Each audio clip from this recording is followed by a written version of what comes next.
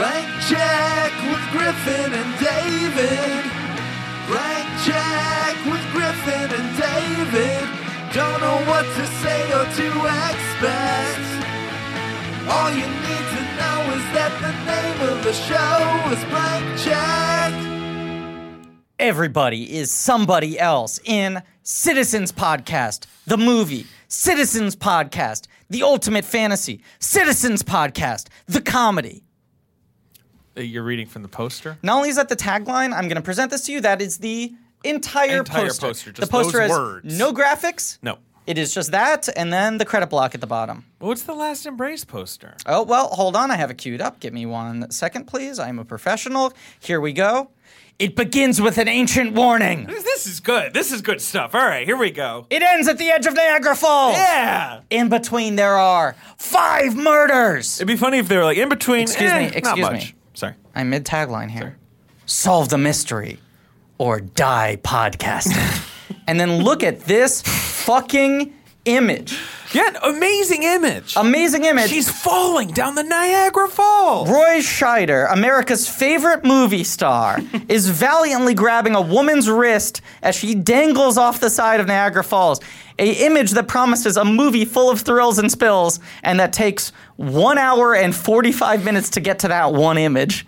I like a movie that tells you where the last scene's going to be. Because that is indeed where the last scene occurs. I don't want to get too worked up wondering where the movie is. This is almost the very last image of the movie, and there may be 2 shots after I this. want to point something out. This is not an image in the movie. You do see in the trailer, by the way, the last thing that happens in the movie is 100% in the trailer. It can be nothing else, and that is what it is. It is in there and in that the at movie, the end. you just sort of see her go under some water. Like, you're not, I mean, look at this, like, landscape. Yes, this is exciting. here. This is like a Drew Right. Struzan-esque painting. Right. Mm-hmm. But yes, this is a composite image They didn't of actually the throw her feeling down of the it. Niagara Falls. Okay, but this action happens Yeah. in the last 3 shots of the film. Essentially. The movie Right. wraps up right then. Right. Right? It's sort of like... Right. The second she's submerged, it goes to credits. Spoiler for the film with a poster that spoils the movie. But in the movie, in the poster, you think, oh, he's trying to rescue her. Of course. This might be the cold open. Twist. It's not a twist. That's the She's end the of the bad guy. movie. Well, and it says it in the thing. Yeah. The poster even clarifies in the text, don't get it twisted. This isn't the beginning. This is the end of the film. And here's where it takes place. Yeah. They do clarify, yes. It ends at the edge of Niagara Falls. Right, that's the inevitable. It all ends at Niagara Falls. Can I point out how effective a sentence is? In between, there are 5 murders. 5. I love that promise to the audience. Like, where's it going to start? An ancient warning. Right. Where's it going to end? Niagara Falls with the image below. In the middle, count them, 5 murders. So after the 5th murder, you're like, all right, I guess they're going to Niagara. Okay, and in fact, there's still about 30 minutes until they get to Niagara. God, yeah. Yeah. They don't get on, like, the bus until, like, 15 minutes before they get there. Yeah. 2 weird movies we're discussing today. That's right. 2 early films from Jonathan Demme. We're in this mid-period. He's out of the Corman slumps. Yeah. But right after this, he sort of starts making legitimate films and finds his footing. Right? Yeah, I would the say next Last movie- Embrace is a legitimate film. But the next movie is the first one where it's like, this is a Jonathan Demme movie. Yeah, and at first time he crosses over and gets attention from the Academy Awards, things like that. Well, both of these are studio films. Yes. They are sort of legitimate movies with him working with, like, proven cast, although his Corman movies have proven actors in them. They do. But after this, I just wanted to double-check this stat. After this, only one of his next 6 films does not get a Oscar nomination or win for performance. Wow. Is that Right? true? Melvin and Howard, Best Supporting Actress, win. Swing Shift, Best Supporting Actress, nomination. Married to the Mob, Best Supporting Actor, nomination. That's true. That's Something Wild weirdly doesn't get it. but it got like Golden Globe Right. nomination. Yeah. And then, of course, Silence of the Lambs. Well, yeah.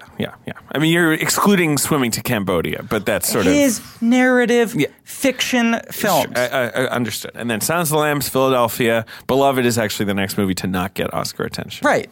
It might have gotten like a costuming nod. But that's a pretty crazy run where he always gets an actor a nomination or a win. A great director of actors. 4 wins in a 10-year period. That's pretty crazy. work with Demi. Get yourself a trophy. When Tom Hanks won his Oscar for Philadelphia, the last actor to win for a Demi movie. Right, and the first Oscar speech to be turned into a movie. Yes, In and Out. Yeah. He said, my thanks to Jonathan Demme, who seems to just have Oscars attached to him these days. Wow. I mean, I guess that was post-silence, so yeah. Yeah.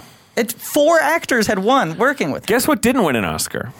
Last Embrace or Citizen Band. The movie we're making our guest watch. Yes. It barely won my attention for Now- the duration of the film. Wow. So here's the thing. When a movie wins your attention, you give it a trophy, right? You mail That's the trophy right. to the It's trophy studio. of Yeah. Seeing the end of it. This guy, Jonathan Demme, wins our March Madness bracket. Yeah. And this, of course, is a podcast about filmographies. Yeah. Directors are mass successful around their career, given a series of blank checks, saying whatever crazy passion products they want. Sometimes those checks clear and sometimes they bounce. Baby. And this is a miniseries on the films of Jonathan Demme called Stop Making Podcasts. That's right. That's what the fans decided this should be called. Or that's just what the fans asked us to do, but we Sure. interpret it as a miniseries suggestion. We're going to interpret it as a miniseries title and not a suggestion. Right. This guy wins, and we immediately go, okay, how do we do this? Because he's got 5 films before his first film that anyone really cares about. Right. And so we did the 3 Cormans, Yeah. and then the 2 non-Corman studio films where he hasn't really found his footing yet. Sure. And we were like, how do we make this a listenable episode? And we had an ace up our sleeve, which is our guest today, who said, I've been listening to the podcast. I've watched almost every movie you've discussed in preparation for each episode. I will come on and talk about anything. And we said, how's about we offer you the least appetizing episode possible? So mean. Could have given you a good movie. Yeah, I said in the text, I love it because whenever you guys put 2 movies into one episode, they're always really good, important movies that people will have some context. Guys, no, you can't watch. You can't these watch these flicks. movies. No. I know. You can get Citizens Band on YouTube. Yeah. If you want to rent it on YouTube, that's what I like. I did that. You can rent it on YouTube. The otherwise, you can't watch these. I might as well be describing a fucking dream I had to people for all the relevance that this will have to their lives. I do frequently dream about Roy Scheider. I do too. will say. His highly treated leather face. Oh, God, I'd love like a Roy Scheider jacket made of his face. You know what I mean? Just stretch it out. I'd love like a Roy Scheider like Necronomicon, you know? Like a Right, like his a- little eyes peeking out at you. Roy Scheider's face bound in Roy Scheider's flesh. What a wild movie star he is. We're going to spend most of this episode talking about how weird Roy Scheider is as a movie star. But our guest, of course, today, Go on. Justin McElroy. Yeah. My Yeah, brother hey. and me, and Sawbones and The Adventure Zone.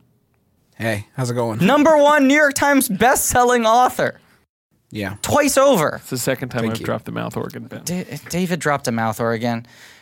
Justin, A what? Ben has started Ben bringing has a props mouth organ. into the studio. He wants to become some sort of morning disc jockey, much like your father, Yeah. the great Clint McElroy. But Ben now has a little bell and a mouth organ and a tape recorder. So the This is like the tape- spoilers. Yeah, the Yeah. tape recorder's funny because then you could do the bit where you're like, note to self, I should keep this in the episode. And then you know, and it's like you do that and it's funny. Okay, wait, hold on. Did you hear the click? Man, what you 'Cause- suggested is a reality in which you make a tape that you have to scrub through to remind yourselves what part of the audio that you are going to scrub through and keep in the episode. Yeah, he's also creating a reality in which the audience can detect the difference in verisimilitude between Ben miming a tape recorder and saying note to self and holding a tape recorder up to the microphone. It was a button press. I heard a button There's press. a very light click. Yeah, but it's Unmistakable. It's about the theater of the mind. It's about the Griffin. theater of the mind. There's a difference in Ben's performance. He's working with something tangible.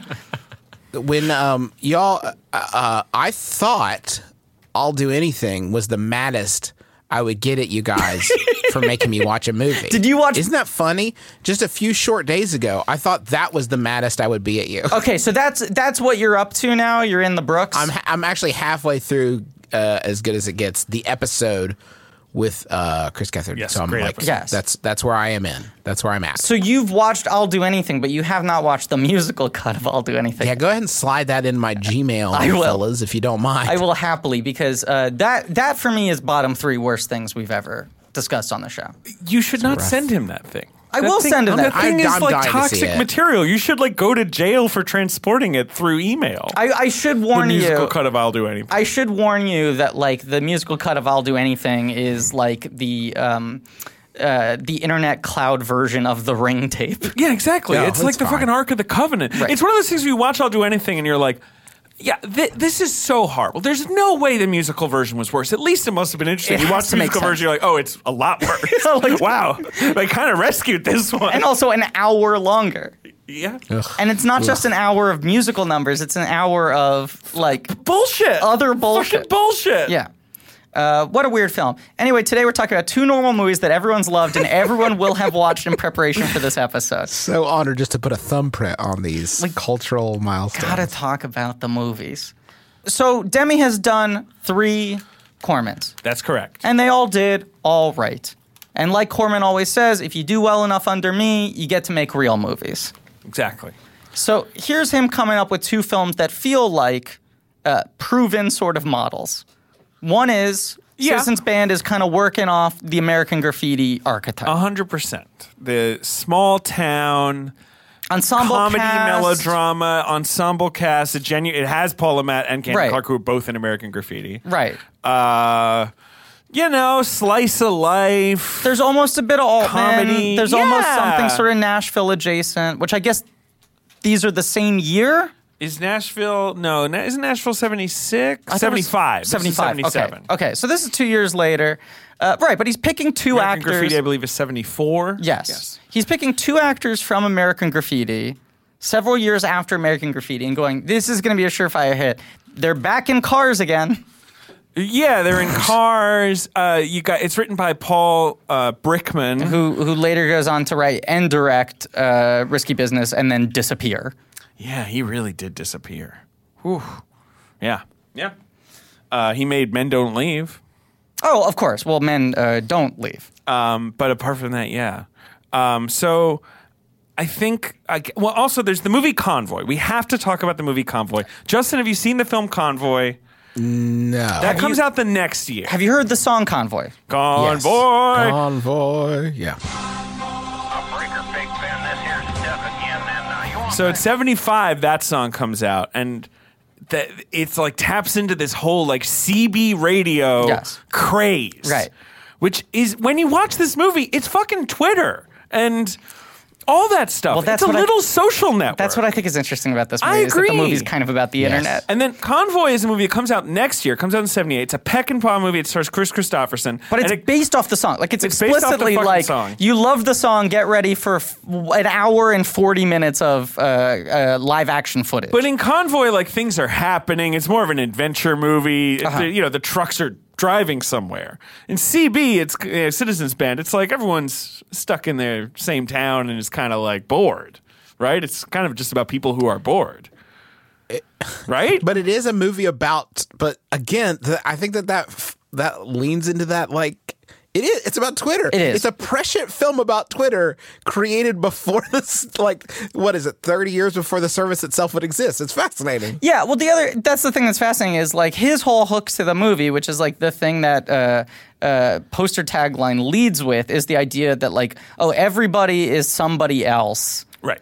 On Citizens Band Radio, which is like, yes, incredibly prescient for the internet. Right. Which is like, he's tapping this idea of like, oh, is there something in the human spirit that would love to pretend to be someone else, to create a false identity, Right. to be able to like speak with impunity and anonymity. It's like a little... And it's connect sort of- with others. You know, it's like sort of like in the 90s, I guess like the sort of Lonely Hearts thing, right? Sure. Like, singles and...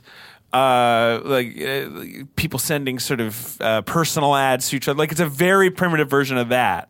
But then now it feels like a primitive version of a social network. Yeah, and this movie has like Like a chat room. this right? movie has like a little boy troll pretending to be an adult. Right. It has like essentially pornography being distributed over the CB radio. Sure. Right, Like, kind of yeah. like smut. Right. Yeah, the yeah, lead yeah. character is a social justice warrior. Like, it was kind of blowing my mind how, like, he identified every type of person who, like, weaponizes the internet to their own enjoyment or advantage. But I feel like this movie is, as we're sort of getting into Demi and trying to develop, like, the Demi take, and, like, you know, the listeners have handed us this director who's sort of famously anonymous in weird ways. Like, Right. in interviews, he was always like, well, I work with all these great people. You know, like, was very happy to pass the praise He around. did not create a sort of auteur Exactly. Never narrative had for this sort of himself. mythos of, like, oh, he's a tortured genius who, like, must make his movies. His right? narrative was he's a really kind man who's a great collaborator. Exactly. So we're, you know, but like he's handed this script and this premise that I feel like is sort of like, they're like, yeah, do this movie about like goofballs. And he's like, but these are human beings. Right. And I feel like that's why the movie probably kind of just went nowhere. Yeah. Sort of flopped on release. And also why it's sort of like kind of interesting to watch it now. Do you know this, Justin, that like the movie came out, they were like, it's like American Graffiti but in trucks. Right. No one went to see it. No. So then they pulled it from theaters and retitled it and then submitted it to the And New York re-edited Film it. Festival. Re-edited Re-edited it. it. Like they cut Yeah, it down, I think. Yeah. I read that they the audiences were expecting it to have a musical component because they didn't know what CB stood for. So they thought Citizens Band would have some sort of musical element Hey, to we're it. the Citizens Band. I will admit, Straight out of Missouri. I did not know what CB stood for until I started watching the movie. And Oh, went, really? Oh, there's not going to be a band in this. Oh, you never heard of like, you know, like Breaker, you know, like that kind of. I know what a right. CB radio is. I didn't know what it stood for. Right. So when I heard the title Citizens Band, I was like, what's this going to be some Can't Stop the Music type movie? Right. This is going to be a bunch of scrappy people from a small town creating a citizens band? Right. Is this going to be like the Muppet Musicians of Brennan? Yeah, it's not that. It's not. Bill Conti did the music. Weird. You So, know, the Rocky guy. so Justin, Yeah. when we asked you what episode you want to be on, and you said, I don't care, I'll watch anything. So it has to be the Citizens Band Last Embrace combo. You were That like, or nothing. you're going to combine That or those I two, won't. right? Right. You better. Yeah. Right. Because there's a thematic tie between. Yeah, the thematic tie is they were made next to each other. Right. Well, you said like either I want to be the guest on the combined Citizens Band Last Embraced episode, or I need to ask to be a guest on 2 consecutive episodes. Right. Because I have to share my thoughts on these flicks with the world. You have to weigh in on both. Right. But These movies that I and many other people, real people, have seen Yeah, and remember. Seen and love. watch all the time. Right. Well, this WGN, like their equivalent of TBS playing or TNT playing Christmas Story 24 hours straight is they play Citizens Band 24 hours straight every Labor Day. It reminds me the way that they have worked in CB into this film in every possible angle. Mm-hmm. It feels like an adaptation of a thing. Like it feels like, you know how like the Garbage Pail Kids movie, they like, Right. how do we turn this into a movie? Yeah. This feels like the adaptation of the concept of CB radio. Like, how do we turn this inanimate object, this idea, into a film that is just like an adaptation of an idea? Like, that's what it feels like to me. It's like you made VHS the movie. Well, I guess Right. someone actually did make that. It's like you made Fisher Price cassette recorder the movie. Right, which is an active pre-production at Paramount. But no, there is like This right. is a Paramount picture film. I own much like the Garbage Pail Kids movie, one of my favorite films. You do love that movie. I love it. It's one of the few bad movies that I like. Like I'm very adamant about like if I like a movie, I don't think it's bad, and I don't like watching bad movies on purpose. And Right, you're not someone who's like, oh, it's a bad movie, but I love it. I don't You're have right. guilty pleasures, Sure, right. except for like You just have pleasures. There are like 3 movies that I think are terrible that I can't stop watching. Okay. Garbage Pail Kids movie. Obviously, Old Dogs. Yeah. Sure. And I'm trying to think of what the third one is. It might be You said just 3. those 2. I know. I'm trying to think of what the third one is. Citizens Band? Yes, Citizens Band, No, which I watched Citizens for the Band 40th isn't time. even bad. I This said- movie oh. is not bad. But the thing It's I a would, little. It's just kind of meandering. You're just kind of like, okay. It's weird in that I don't know how much like plot by plot you guys are going to do on this. 'cause A it's ton. kind This of one? like- What plot could we a fucking? ton. Yeah, right. it's a Sorry. it's a Canterbury Tales, yeah. except the C and the B are capitalized. That's- yeah. When it worked, there's just these overall watching it. I'm like, I don't know why I'm watching that. Sure. Like, I don't know why this is a movie. I don't know Why I ever listened to this podcast. Well, yeah, what did I do? What did I do with friends my with these life? Why did I people. agree to do Yeah. this? I have to watch this entire thing. Yeah. every once in a while, it like a scene really works, and it's weird. It's like out of nowhere, it just kind of like hits all its marks, and it's very strange because I think so much of it feels so. I don't know if listless is the word, It but feels when a little characters listless. take action in this film, it really comes out of nowhere. Yeah. Like it looks like they're like, I'm gonna the scene where. Again, not to get too specific, but the scene where Spider decides that he's going to clean up the airwaves, basically, Right. is like, oh, this is the movie you guys wanted to. This is the movie. We're a third of the way into it, but like, this is the movie you wanted to Yeah. make. I get it now, and that action comes from nowhere. It's like I have no idea why that moment of all others. Connects. And then like 2/3 of the way into it, they kind of drop that. Like, Yeah. Yes. Like when it gets to that moment, you're like, I guess this is the hook of the movie. Right. But you imagine that maybe that's what they hired Demi to do. They were like, it's a movie about one man taking the CB into his own hands. Right. And then it sort of isn't. No. But it's a little of that. this is what I was sort of trying to tee up. When we were asking you what you want to be on, you said, I haven't really seen any Demi movies. I'll do anything that you guys pick. Right. And I think you said Silence of the Lambs was the only one you had seen, maybe?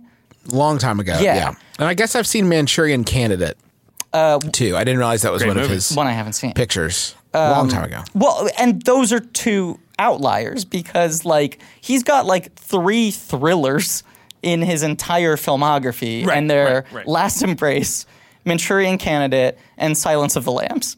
And one of them is like a stone cold classic, canonical American like work. Well, is maybe the most famous and important thriller of all time. Right, Right. right. Along with like Psycho. Right, and one of the most dominant Oscar movies of all time, and one of the weirdest Oscar movies of all time to be that dominant. And then the rest of his career is like predominantly better versions of Citizens Band.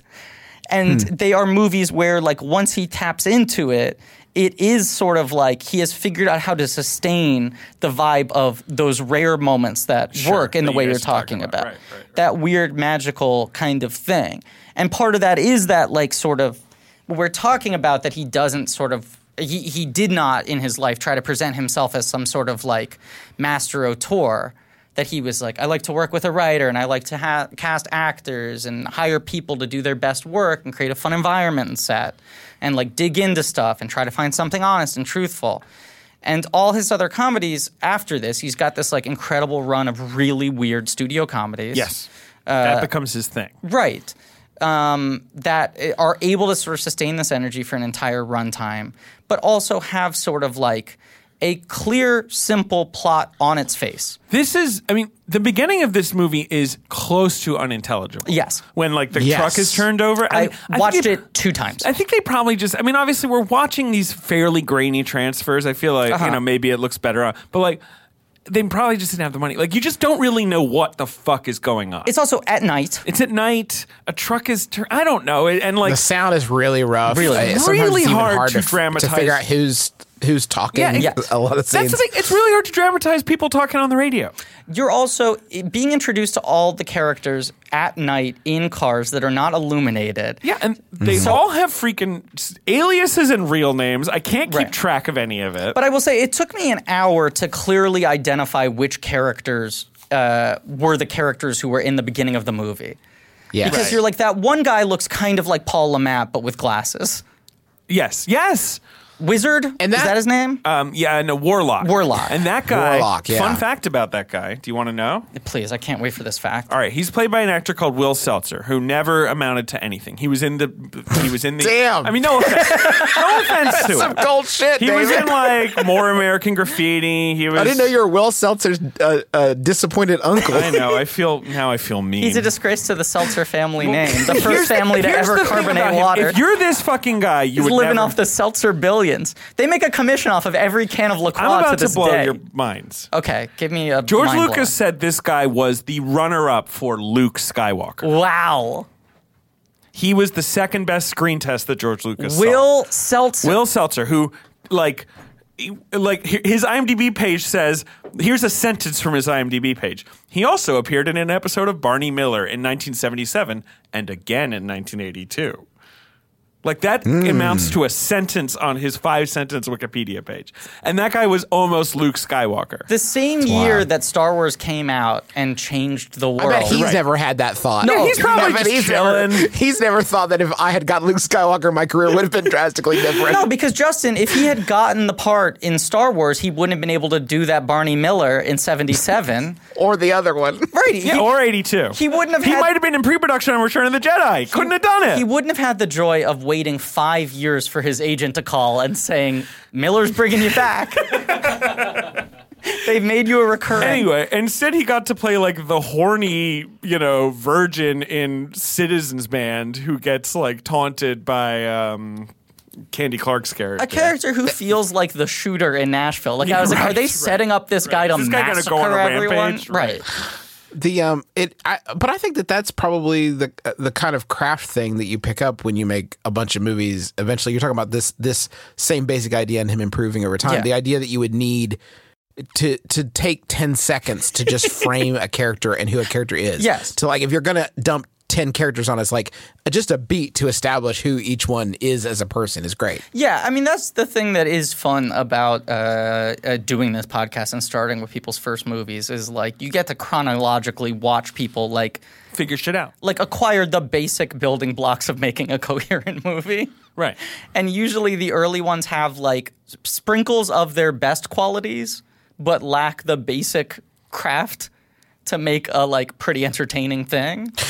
It doesn't help that Paul Le Mat, at least especially earlier on, has a real down-tempo energy that doesn't feel like the propulsive sort of force behind a film. He seems to just sort of be present for the filming. Selling a little or a lot, Shopify helps you do your thing however you cha-ching. Shopify is the global commerce platform that helps you sell at every stage of your business. From the launch your online shop stage to the first real life store stage, all the way to do we just hit 1 million orders stage? Shopify's there to help you grow. Whether you're selling scented soap or offering outdoor outfits, Shopify helps you sell everywhere. From their all-in-one e-commerce platform to their in-person POS system, wherever and whatever you're selling, Shopify's got you covered. Shopify helps you turn browsers into buyers with the internet's best converting checkout, 36% better on average compared to other leading commerce platforms. And sell more with less effort thanks to Shopify Magic, your AI-powered all-star. Shopify powers 10% of all e-commerce in the US, and Shopify's the global force behind Allbirds, Rothy's, and Brooklinen, and millions of other entrepreneurs of every size across 175 countries. Plus, Shopify's award-winning help is there to support your success every step of the way. Because businesses that grow, grow with Shopify. Sign up for a $1 per month trial period at shopify.com/audioboom, all lowercase. Go to shopify.com/audioboom now to grow your business no matter what stage you're in. Shopify.com/audioboom. Prescription products require completion of an online medication consultation with an independent healthcare provider through the LifeMD platform and are only available if prescribed. Subscription required. Individual results may vary. Additional restrictions apply. Read all warnings before using GLP-1s. Side effects may include a risk of thyroid C-cell tumors. Do not use GLP-1s if you or your family have a history of thyroid cancer. If you've struggled for years to lose weight and have given up hope, did you know you can now access GLP-1 prescription medications at TryLifeMD.com? We're now offering eligible patients online access to GLP-1s, the breakthrough prescription medication that can help you lose body fat and weight. Listen to what people are saying. It's fun to put on jeans that you couldn't get into 6 months ago. Every morning, I look forward to getting on the scale. For anybody who's struggling with their weight, it's a godsend. And here's the best part. Your insurance may cover 100% of the cost of your medication. So go to TryLifeMD.com to have your eligibility checked right now. Get started today at TryLifeMD.com. That's TryLifeMD.com. So we got to talk about Paul Le Mat as there are two what a weird movie star discussions we need to do in this episode. Paul Le Mat's the first one. Sure. The Sorry, cast. I want to be clear. American Graffiti is 73, not 74. I said 74. What egg on your face? Embarrassing. It's like a real Will Seltzer. Paul Le Mat served in the Vietnam War. with the U.S. Navy. Thank you for your service, Paul. And then basically his first ever movie, he did like one TV pilot, and his first ever movie is American Graffiti, which he's sort of the lead of. He's kind of the neutral lead of the film. Right. I mean, the movie kind of has like 3 or 4 leads, but he's sort of the hero, anti-hero. He kind of is like the Han Solo of the movie. Yes. Like if thinking about it in George Lucas's canon. You have to imagine that he auditioned for Star Wars. I mean, everyone auditioned for Star Wars. For sure. But he wins a Golden Globe for like Best New Star. Yes. Which is a category I wish still existed. Oh, God. It's so much what fun. What a clusterfuck it would be. That the Golden Globes every year used to anoint Can you tell me star. the last winner of Best New Star of the Year actor? Give me the at the Golden year. Globes, 1983. 1983. Well, the category gets disbanded because of Pia Zadora. Is that true? I mean, somewhere around there. I feel like. Do you know about Pia Zadora? Let's not get into Pia Zadora right Justin, now. can we do a Pia Zadora corner? Sure. Go for it. Pia Zadora was a terrible actress whose like millionaire husband financed a movie to make her a star called Butterfly that no one liked and no one saw. It was like a softcore sort of like smutty movie. Right. Yeah. He's like, I think my wife is beautiful. Everyone should think she is beautiful.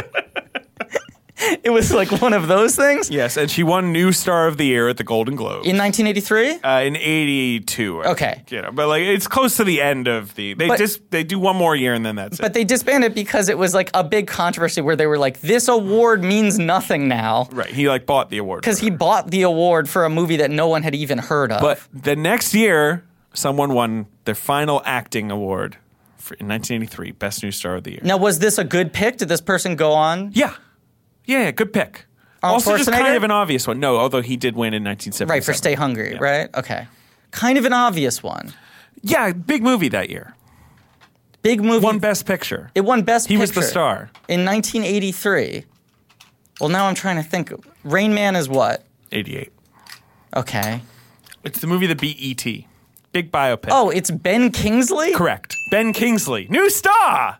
There's a hot new star around town. Did he also win Best Actor? Probably. Let's find out. I think that was the other reason is that like the new star would often go to someone who also won the competitive actor or actress category. If you want to debate the merits of Googling Ben Kingsley versus talking about Citizens Band, at least people can Google Ben Kingsley at home. That is the one advantage that they have is that they too can Google Ben Kingsley and play along with the fun. And they will find voluminous results. He did. Right, exactly. They will be able to entertain themselves for days. He did indeed win Best Actor. And confusingly, Gandhi also won Best Foreign Film. What? Okay. Yeah. And then United Kingdom / India. Wow. Which meant E.T. got to win Best Picture. Like, they got to sort of spread the wealth. Weird. Whereas the Oscars ended up picking Gandhi over E.T., which is one of their, like, classic 80s, like, whoa, we like this old-fashioned movie, not this new kid. Well, the point is, Lamette is sort of seen as, much like the entire cast of American Graffiti, this is going to be the next wave. Right? Right. And the number of stars who come out of American Graffiti and spin in different directions, where you get like Harrison Ford becomes the biggest guy in the world. Right. Ron Howard, Charles Martin Smith continue to have acting careers, but very quickly transition to being incredibly successful directors. Then you have Richard Dreyfuss, goes on to have this like triumphant run. Of course. For like 7 years that ends in him winning an Oscar. Wolfman Jack becomes the greatest DJ of all time. But then you even have like Suzanne Summers. Yeah, Candy Clark. Gets her Oscar nomination for this. Mackenzie Phillips, like people going on to sitcoms and things like that. And Lamette is kind of the one guy in the top 10 of American Graffiti who like doesn't have the big career. But he does have somewhat of a career at this point. He's going to be in Melvin and Howard, that's the big Demi thing movie. that Demi sort of like claims him and gives him his best post-American Graffiti part. But if you look at him now, he is now a guy who does weird YouTube videos. Yeah, he hasn't done a movie essentially for 15 years. I stumbled onto the YouTube videos just Googling for him. He has got a beard of such volume that I just assumed every video was a manifesto. Oh my God. Of some sort. It's a powerful statement of a beard. So large. It is a Randy Quaid adjacent look. Is he talking about like Randy Quaid thing? Like, is it conspiratorial? No, he's just plugging his books. Yeah, that's what's weird about it. He writes a lot of books. Right, it just seems very normal. He's doing the sort of grandpa YouTube angle where the camera's kind of like Right. pointing. He has a poster of Memoirs of a Geisha in his room. Yeah. All right, he's sort of He's got one of Titanic too. He's missing. He wasn't He in does. either You're of right. He's those missing a flicks. bunch of teeth. missing a bunch of teeth. He's got. This is brutal. He's got like a beard that's longer than my entire body. yeah. And he's like bald, but with like crazy hair on the sides. Yeah, he's got a little on top, but he has so much on the chin. Right. He looks like a hobo wizard. Let's say it. Yeah, he looks like Moonvest from 30 Rock. Yes. Like that's who he looks like. Right. Or Radio Man from Well, real that's- life. That's the same person. I know. I was making a joke. God, Justin, he doesn't get it. That's what I'm picking up on. I gotta just get in the brother game. Is that the answer? Do brothers get That's jokes? the secret. Just record with your family. Brothers get jokes. The point is, it's weird that, yes, when you look at the thumbnails and the amount of videos he has, you assume that they're all manifestos or they're all like QAnon shit. Right, you would assume this is a guy who's about to tell you why he's like drinking, poison to go on a comet or whatever. Or like right? telling Yeah. like dark stories about other people in Hollywood. And Right, instead, where he's like, look at this guy. instead they're all kind of This nice, is good content, David. amateurish grandpa Give him videos. a podcast. He should have a podcast. Okay, Well, these people can watch these videos. take it to the Lamette. He has a James Dean standee, like a cardboard standee. Hey, he loves the movies. He What's does. the other poster? It just seems like it's like a glamour shot of like Marilyn Monroe. Why is it not okay for poor? No, he can have him. I'm just intrigued. No, David. Listen, Will's dead. You can't kick Will Seltzer anymore. But let's move on to Paul Lamette. Why is it not okay for this man to have this man who was in the film industry to have posters of movies that he enjoyed? Like, Well, to be clear, He loves he the has, work. he has two posters up. Titanic, great movie. Memoirs of a Geisha, bit of a curveball, but okay. Then he has the James Dean cardboard standee that's Yeah. just kind of leaning against the wall, Yeah. and a framed picture of Marilyn Monroe. He loves the Looks movies. like he's got like an HP laptop that's just open.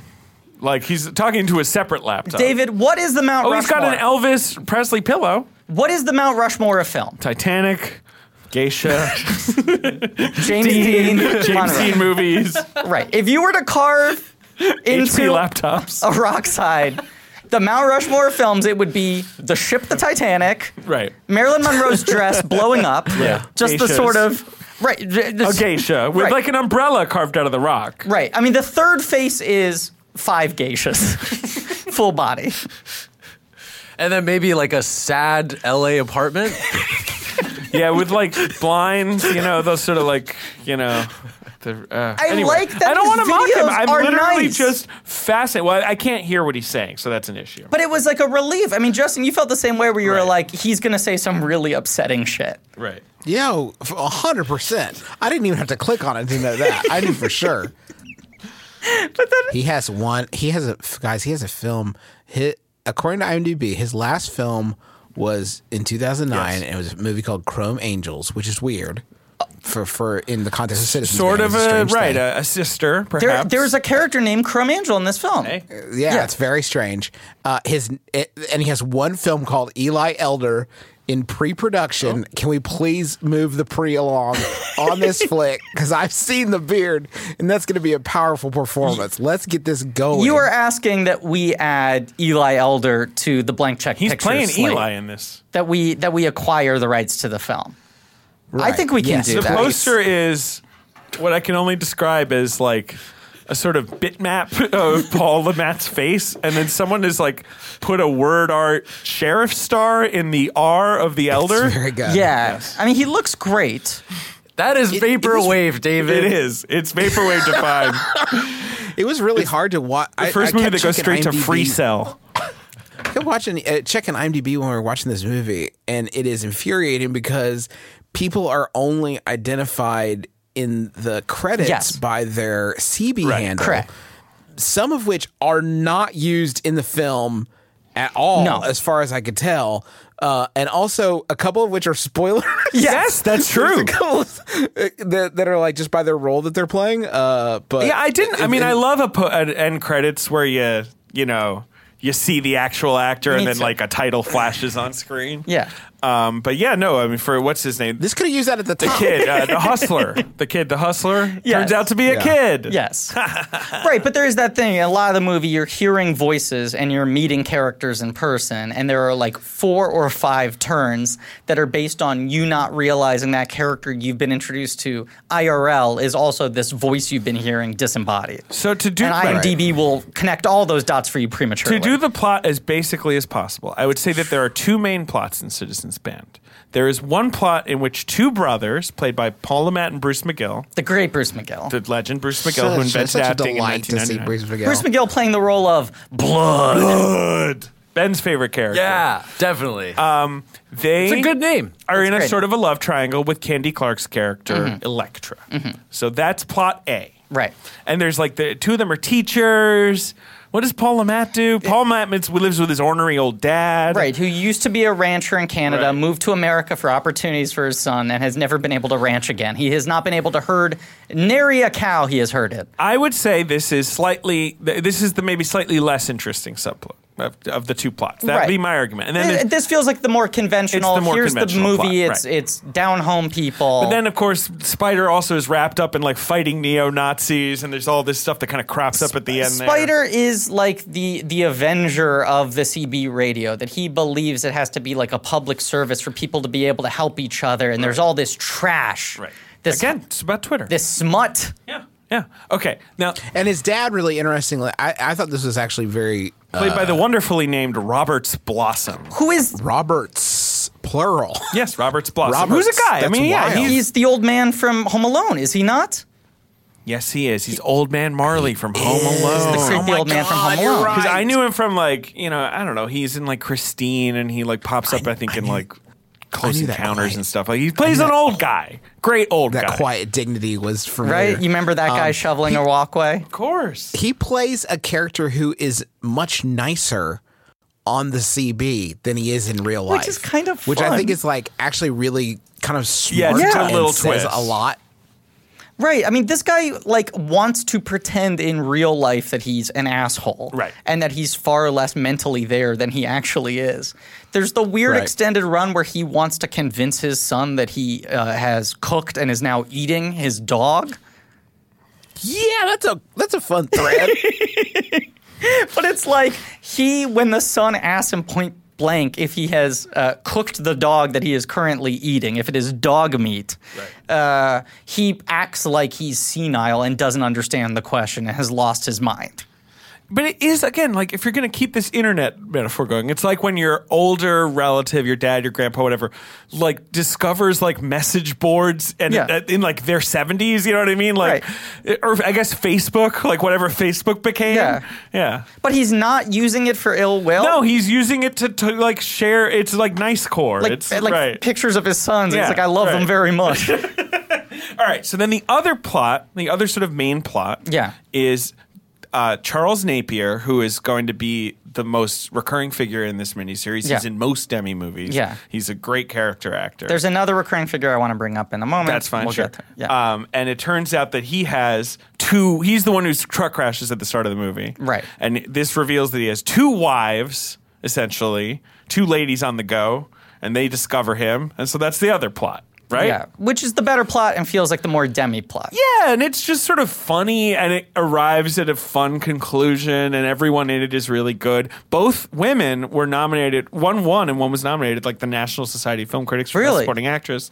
Like, I think that was the only thing that really connected. They're both excellent. And Wedgeworth and Marcia Rod, I believe. Yeah, Marcia Rod was the one I was really impressed with, who plays the sort of more soulful. Right. Marcia Rod was very funny. Very good. But yeah, I mean, this opening scene of the movie is supposed to be like, oh, here's like the central event that unites all these characters, except it is shot and cut in a way that makes it almost impossible to identify It's the really characters. hard to figure out what's going on. Right. So you have like Warlock is like flirting with Elektra, who's like sort of like, like Who's married and bored. sex call line. She's sort of using the CB radio to kind of like get her jollies off because she's bored. Right. She's not married. She's married. Not married. No, she's not. She's Not No, not because married. she's the one in the relationship with In the the two relationship. brothers. No. That's Candy Clark. Isn't that Elektra? Yeah, Elektra. Right. She's not in the. In the relationship with the two brothers. I'm sorry. I got confused between the two brothers and the two wives. Right. They're not married, but they're three love triangles. Yeah. She's in a crappy relationship with one brother after ending a relationship for several years with another brother, and she is a school teacher. Right. She is pretending to be a sort of phone sex hotline woman, operating only over the CB, which Warlock, as a lonely man, is like, hitting her up constantly on that old hand radio. But meanwhile, Napier gets turned over, and Paul Le Mat, as like the SJW of the CB, is going to try to rescue him along with his friend, the world's largest man. Right. A guy where I cannot comprehend how big he is, even just down to... He's like a lump of granite. His head and his hands look massive. Yeah. Yes. Yeah. Who's the other one you wanted to talk about? The other one I want to talk about is Gary Goetzman. Okay.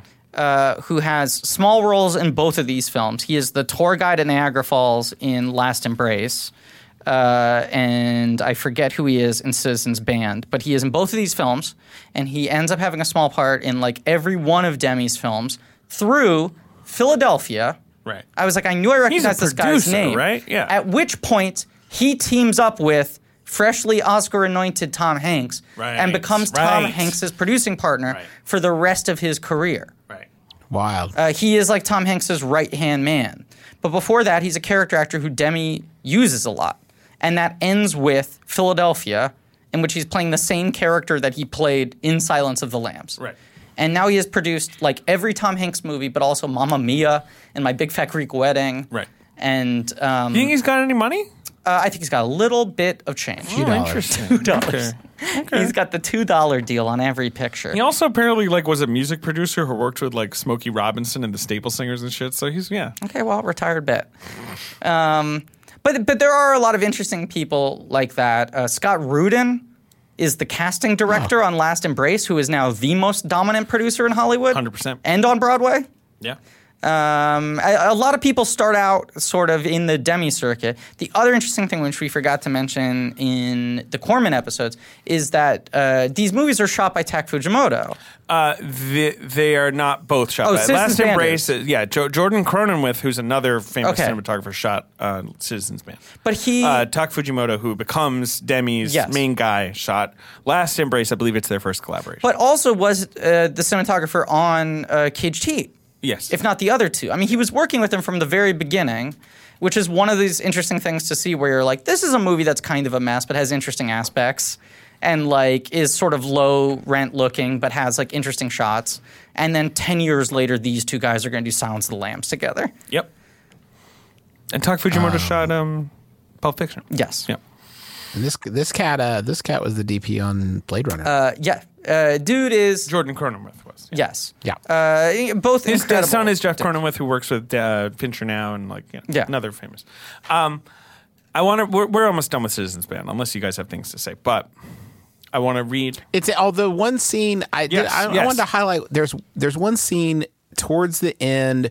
There's a sort of like weird half-hearted struggle about Spider leaving. He refers to it as the farm, but his dad says he lives in a junkyard. Right. So like, I don't know. It's leaving his dad basically. And his dad's like actively resents that he's not living on a farm because he feels like that's what he gave up by moving to America. And his son just keeps on like an asshole calling it the farm. Right. And there's a scene where he has decided to throw a birthday party for his dad, who hates his guts.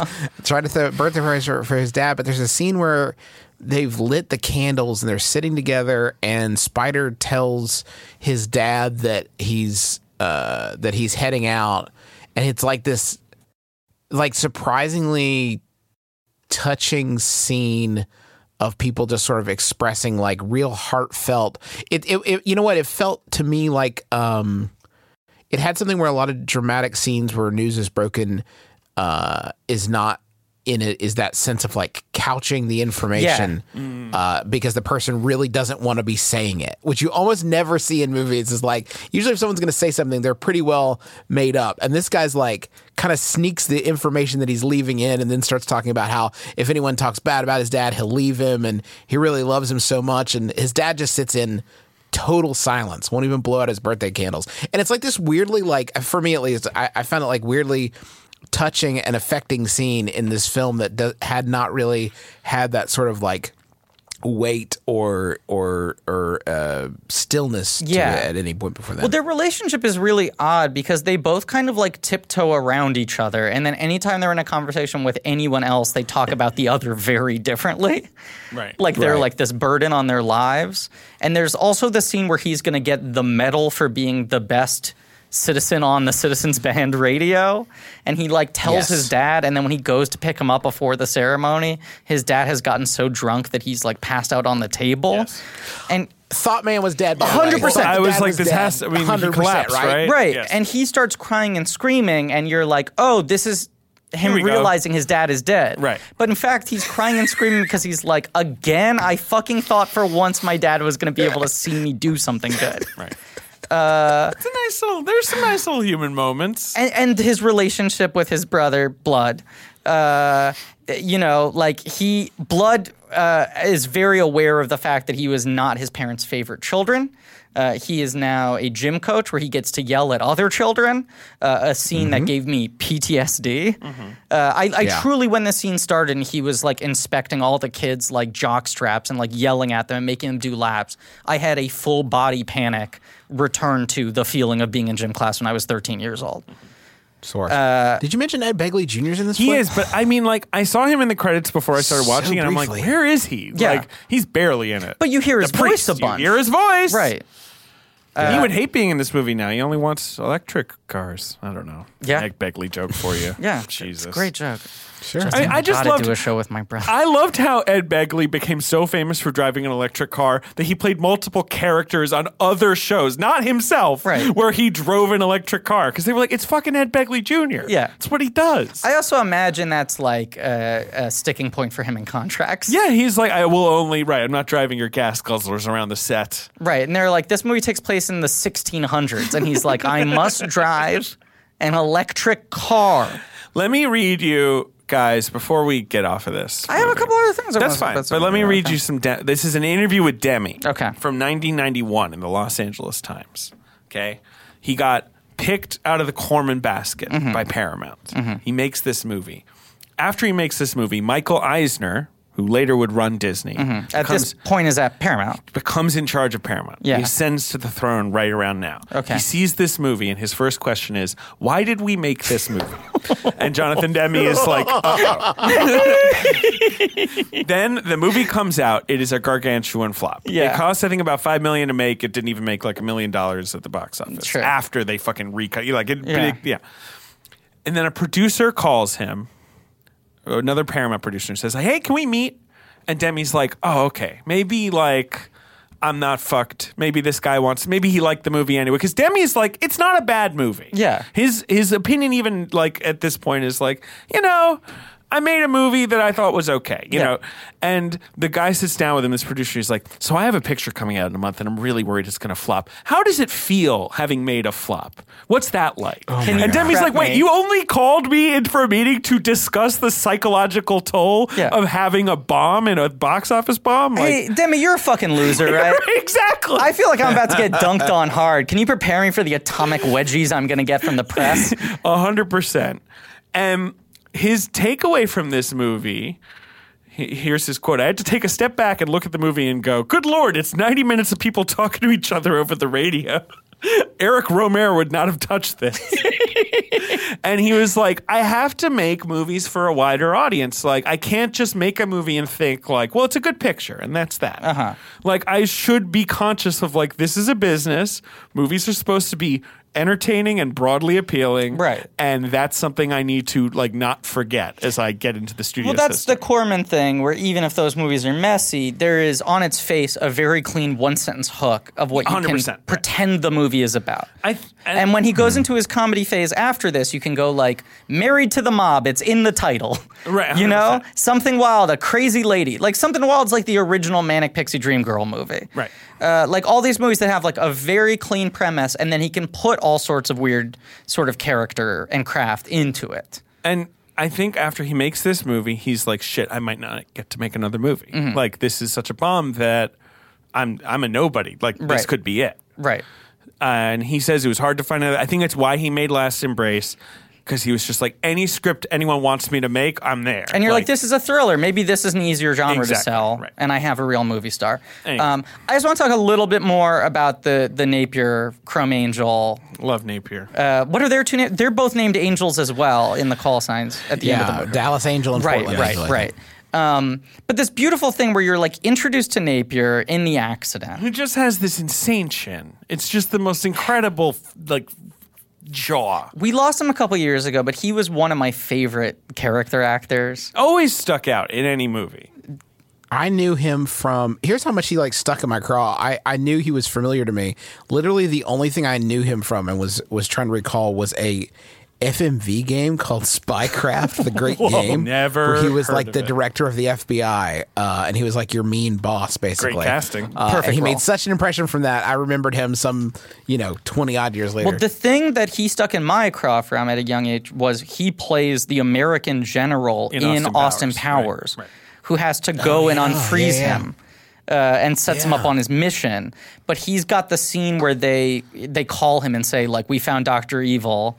It's Clint Howard calls him and says, like, we found Dr. Evil on the radar. And it's like 17 split screens. It's like a bunch of little boxes. Yeah. And he gives his directions where he's like, feed my fish. Don't forget to tell my wife I'm missing. Pack my suitcase. And you see all the split screens of all the different actions. And then he says, I'm going to London, England. And that line reading Is very of funny. London, England is a thing I quote all the time. And I'm not even doing it consciously, No, but you I just think it's that's funny. how you say London, England. Like if where we- I grew up, by the way. I'm sorry, what? Just getting that in there. What? Oh, Ben just. Wait a second. What? Ben's here again. Yeah, I know. I've been here the whole time. I just was looking at. I've missed Justin. this. I'm a long-time listener. I've never. And you've been like Ripping in binging London, episodes. Wait, like you've been listening to wait, them yeah. all the time. We're talking England. London, England. This is God. Just I'm so sorry this has to happen in front of you. I know. A brother would never pull this on you. No, it's amazing. This is like when you go over to someone's house for dinner and the family starts fighting. Their parents start yelling. the at British one. Yeah, the What's that? British one. Yeah. My God. One thing I want to point out about So, Charles. like the Queen. Have you ever met her? Or like, No. do you? Okay, but do you? She walked by me once. Okay. What? At VE Day, Okay, 1990. On vacation? Wow. but do you? Are you like? Do you pray to the Queen or whatever? Or do you have like? Do Wait you? a second. Now you're just asking comically uninformed questions about Britain? So you do tea time every That's hour the on new the hour? bit? Is that you guys barely even know what Britain is? I know London, England. Oh, boy. I know from England. You know the one I get when people bring up London is the Dennis Farina and Snatch, the bit where he's like, I'm coming to London. You hear that, Doug? I'm coming to London. I literally can't say, if someone mentions London, I can't not do, I'm coming to London. You hear that, Doug? I just want to shout out my personal favorite, Charles Napier, Austin Powers line reading, which is in, I think, The Spy Who Shagged Me. He's in the scenes with Tim Robbins as the president. Right. And there's the thing where Tim Robbins is like, what if we nuke the moon? And he says, like, are you suggesting we blow up the moon, sir? That's the line. And he's like, would you miss it? Would you miss it? It's a great line.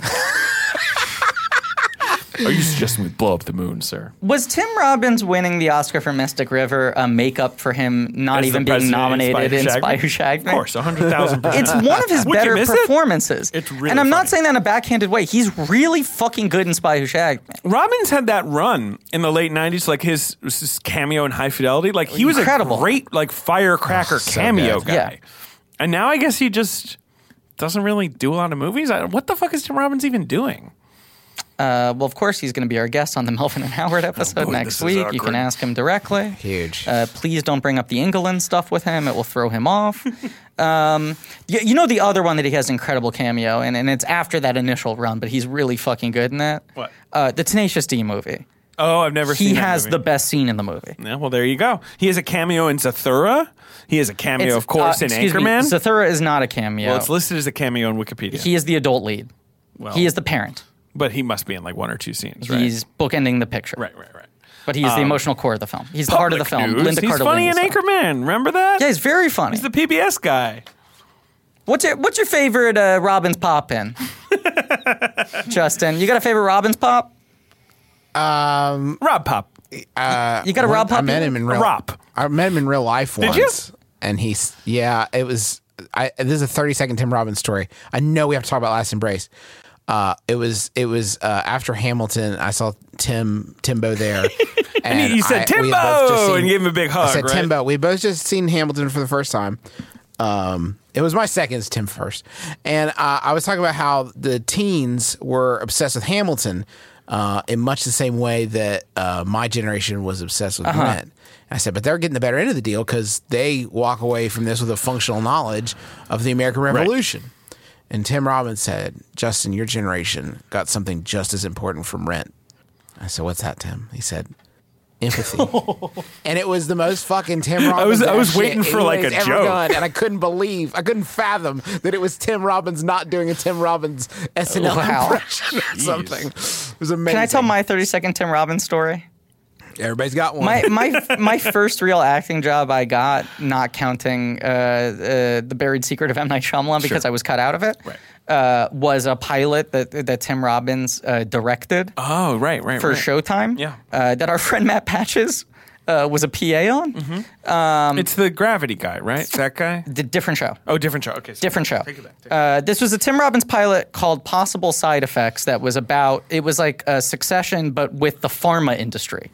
Great. Where it was a family, like an old money power family. Sounds like a real barn burner. It was Ellen Burstyn. Love her. Try Silence. Josh Lucas, Tim Blake Nelson. This is the one that she insisted she wasn't in. Correct. She told me she was not in this. Okay. She said, you have me mistaken with someone else. Could it have been Ellen Barkin? Is that I'm 100% certain it was Ellen Barkin. Wasn't it Barker? No, absolutely not. She wasn't off the leash? I just want to remember 3 projects I was in with her. She does not remember the first 2, despite, I think, winning an Emmy for the second. Anyway. She's lousy with Emmys. This pilot never went. It never aired, but I was not cut out of it. And I played the young stoner boy in it. Sure. I was invited over to his place for rehearsals.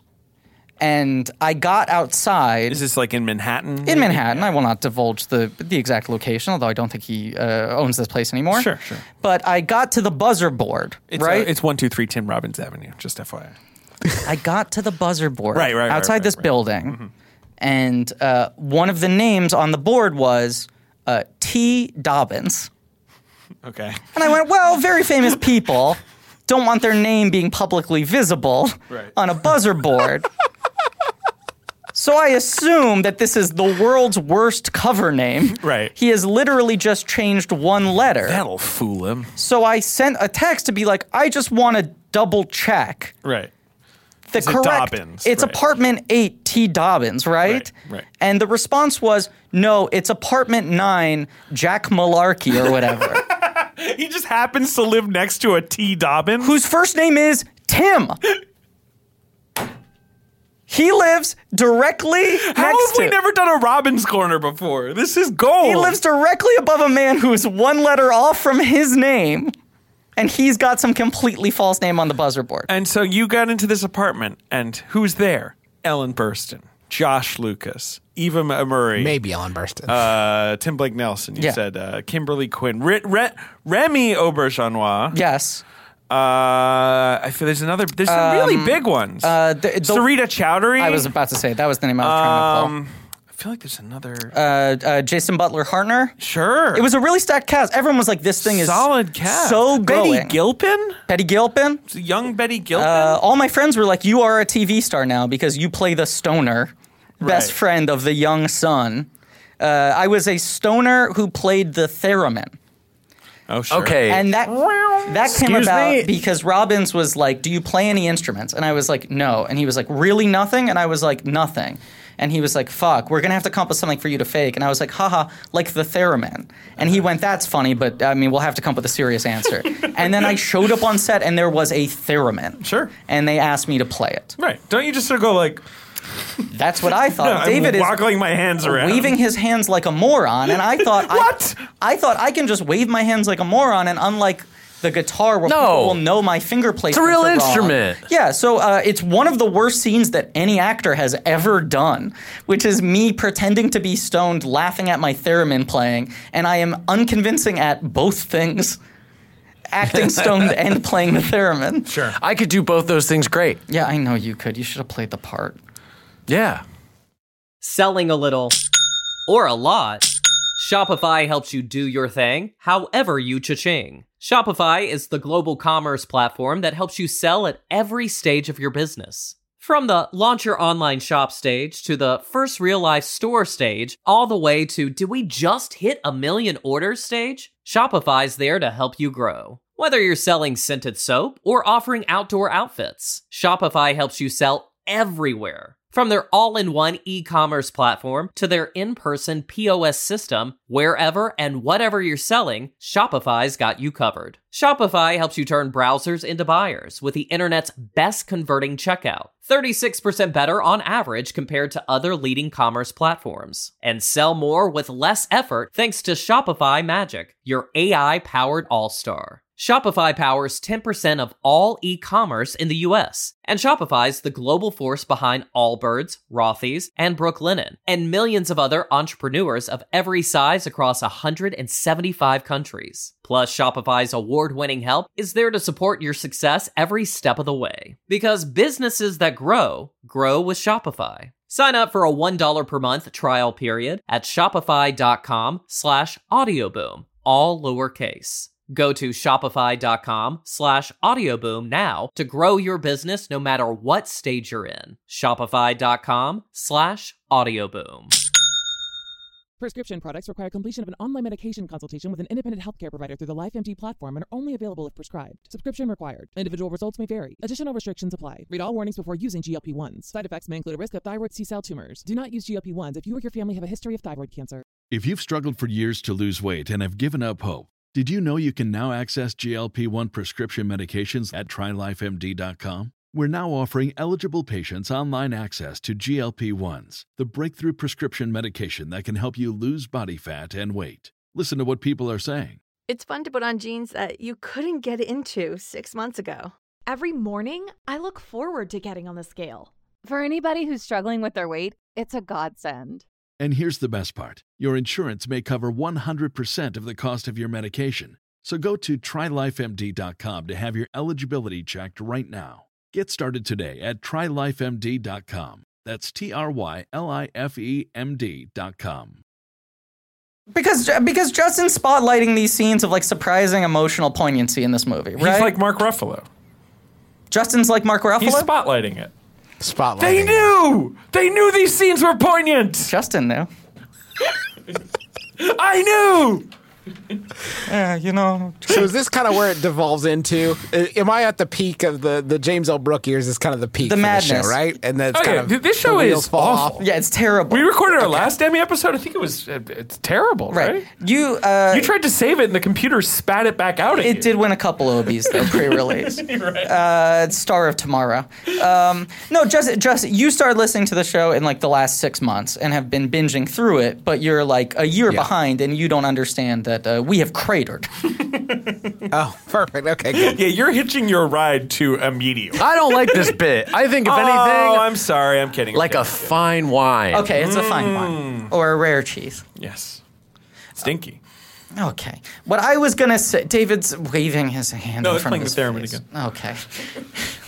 That was a good joke. And now he's pointing. Oh my God! Okay, everybody, mark your calendars. That's the first visual gag in podcast history to ever land. I can't believe Did it. that thing like a meteor. That was the first time that someone has done a physical joke that is based off of someone describing the thing they're doing to alley-oop themselves to negate the description. That's why they pay me the big bucks. You're right. You know what, Justin? You're coming on this podcast at just the right moment. We're back, baby. You're peaking again. We're back. Oh boy. Paul Le Mad style. Yeah, right. What I was going to say is, you meet Napier, he's in the turned over truck, and then he's an injured man, right? Yeah. And here's this guy who's like the most sort of like square jawed, Right, he's like a big Heartland boy. America sort of dude, playing this sort of like wistful, like I got a second chance at life. I just realized how close to death I came. I'm reevaluating everything. And you see him explaining all of this with a prostitute he frequents on the side of the road whose name is Hot Coffee. That's her handle because her trademark is she gives you a cup of coffee afterwards. Hey. And this lovely scene where they're undressing, getting ready to make love. Hey. And while they're doing it, she's asking him what kind of cup of coffee he's going to want afterwards. Right. And then it just fades into the coffee cup, which is sort of a sweet thing. And he starts just sort of explaining everything to her. And she's talking about how her business is failing and she doesn't know what to do. And the market's done and, all of this sort of stuff. What's the other? She gives off another explanation. Oh, it's like construction. The roads leading to her house, they built too much else on the other side of the highway. And so no one's going to come her way anymore. And he decides to buy her a camper. Right. So that she can be a mobile prostitute. Right. Which is kind of this like touching act of just like kindness where he's like Sex worker. Sex worker. Where he's just like, you'll pay me off whatever, it's cheaper than whatever, I owe you. When you're on the road this long, you forget about the embrace of a woman. And you're like, what a kind of sad character. Here's a man who has no love in his life and has this like emotional affair with this sex worker who he also then has sex with. But he's really invested in her. And then you meet these two women who are waiting at a truck stop for their husband to show up. Right. Who is constantly on the road, and the one woman talks about how she knows that her husband's cheating on her, and the one woman's sort of flighty and more superficial, and the other woman has this like emotional base. And then, it seems like they're oil and vinegar, but they start to bond over like, well, we both have the same kind of experience. Right. And then there's this like pocket drop scene where they're sitting on the bus, and she talks about finding out that her husband was having an affair, realizing there was another woman, and the night that her husband performed cunnilingus on her. And it's described as that thing that we all like but never want to say that we like. And he usually only does it on our birthdays. But that night wasn't my birthday, which I think is a pretty... It's a nice right around. It's a nice right around. And she performs it with this sort of like, not self-pitying, but this sort of like far-off look in her eye where she's explaining like this one night where he was so fully the husband I wanted in every sense, that he was so emotionally attentive and physically attentive and there for me. And then the next morning, he just sort of rode off into the sunset again. And I don't know why I didn't leave him. Right, I was so angry at myself for falling for his kindness and not having the backbone to leave him. Right. And then when they decide to exchange photos, they realize it's the same man. Right. But you've defined the dynamic between the two of them, which is one of them's really affected by this and is like really considering, the state of her relationship. And the other one has never suspected that her husband has done anything untoward. Meanwhile, they're both married to him, both have children, and then they sort of flip positions where the flighty one is now like totally emotionally distraught in every sense. We just became friends. Do you hate me now? Right. Am I the enemy? I can't possibly be that other woman, could I? Right. Because we were married. It's not an affair. Right. And then the other one starts to try to reason with the thing and try to get revenge. They release all the cows. He writes them a note that's like, I understand why you were mad at me. The cow prank was unfortunate. Let's sit through and talk through this. And Hot Coffee functions as their like marriage counselor. Yeah, she's like the mediator. In the RV that he bought for her.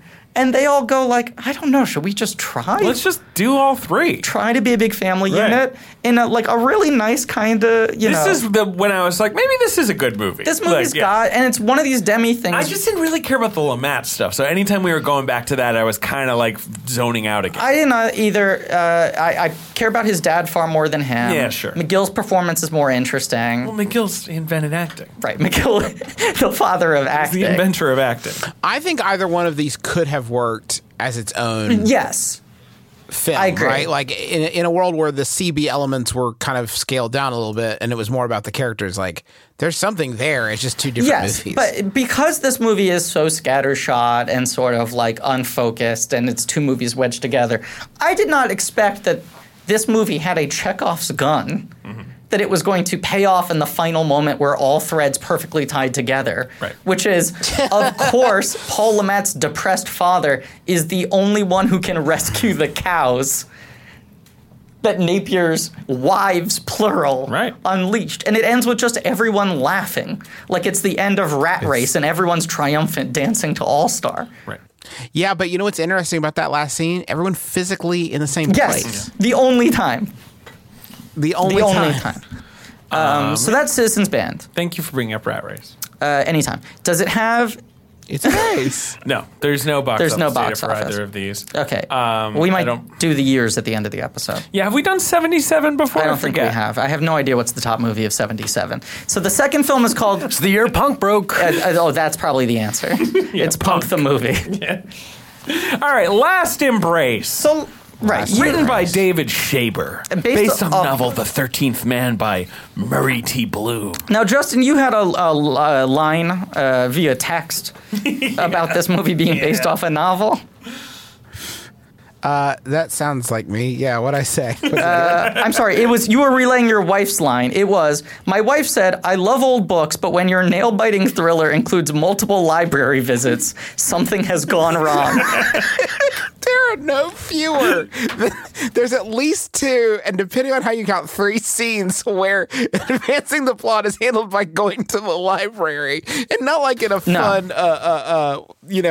what's the Tom Hanks Da Vinci Code. Sure. Right. Yeah, not like in a Da Vinci Code kind of Not dramatic. like a library John visit, Wick but like library a- shootout No, sequence. it's not an Indiana Right, Jones, exactly. like I love history thing.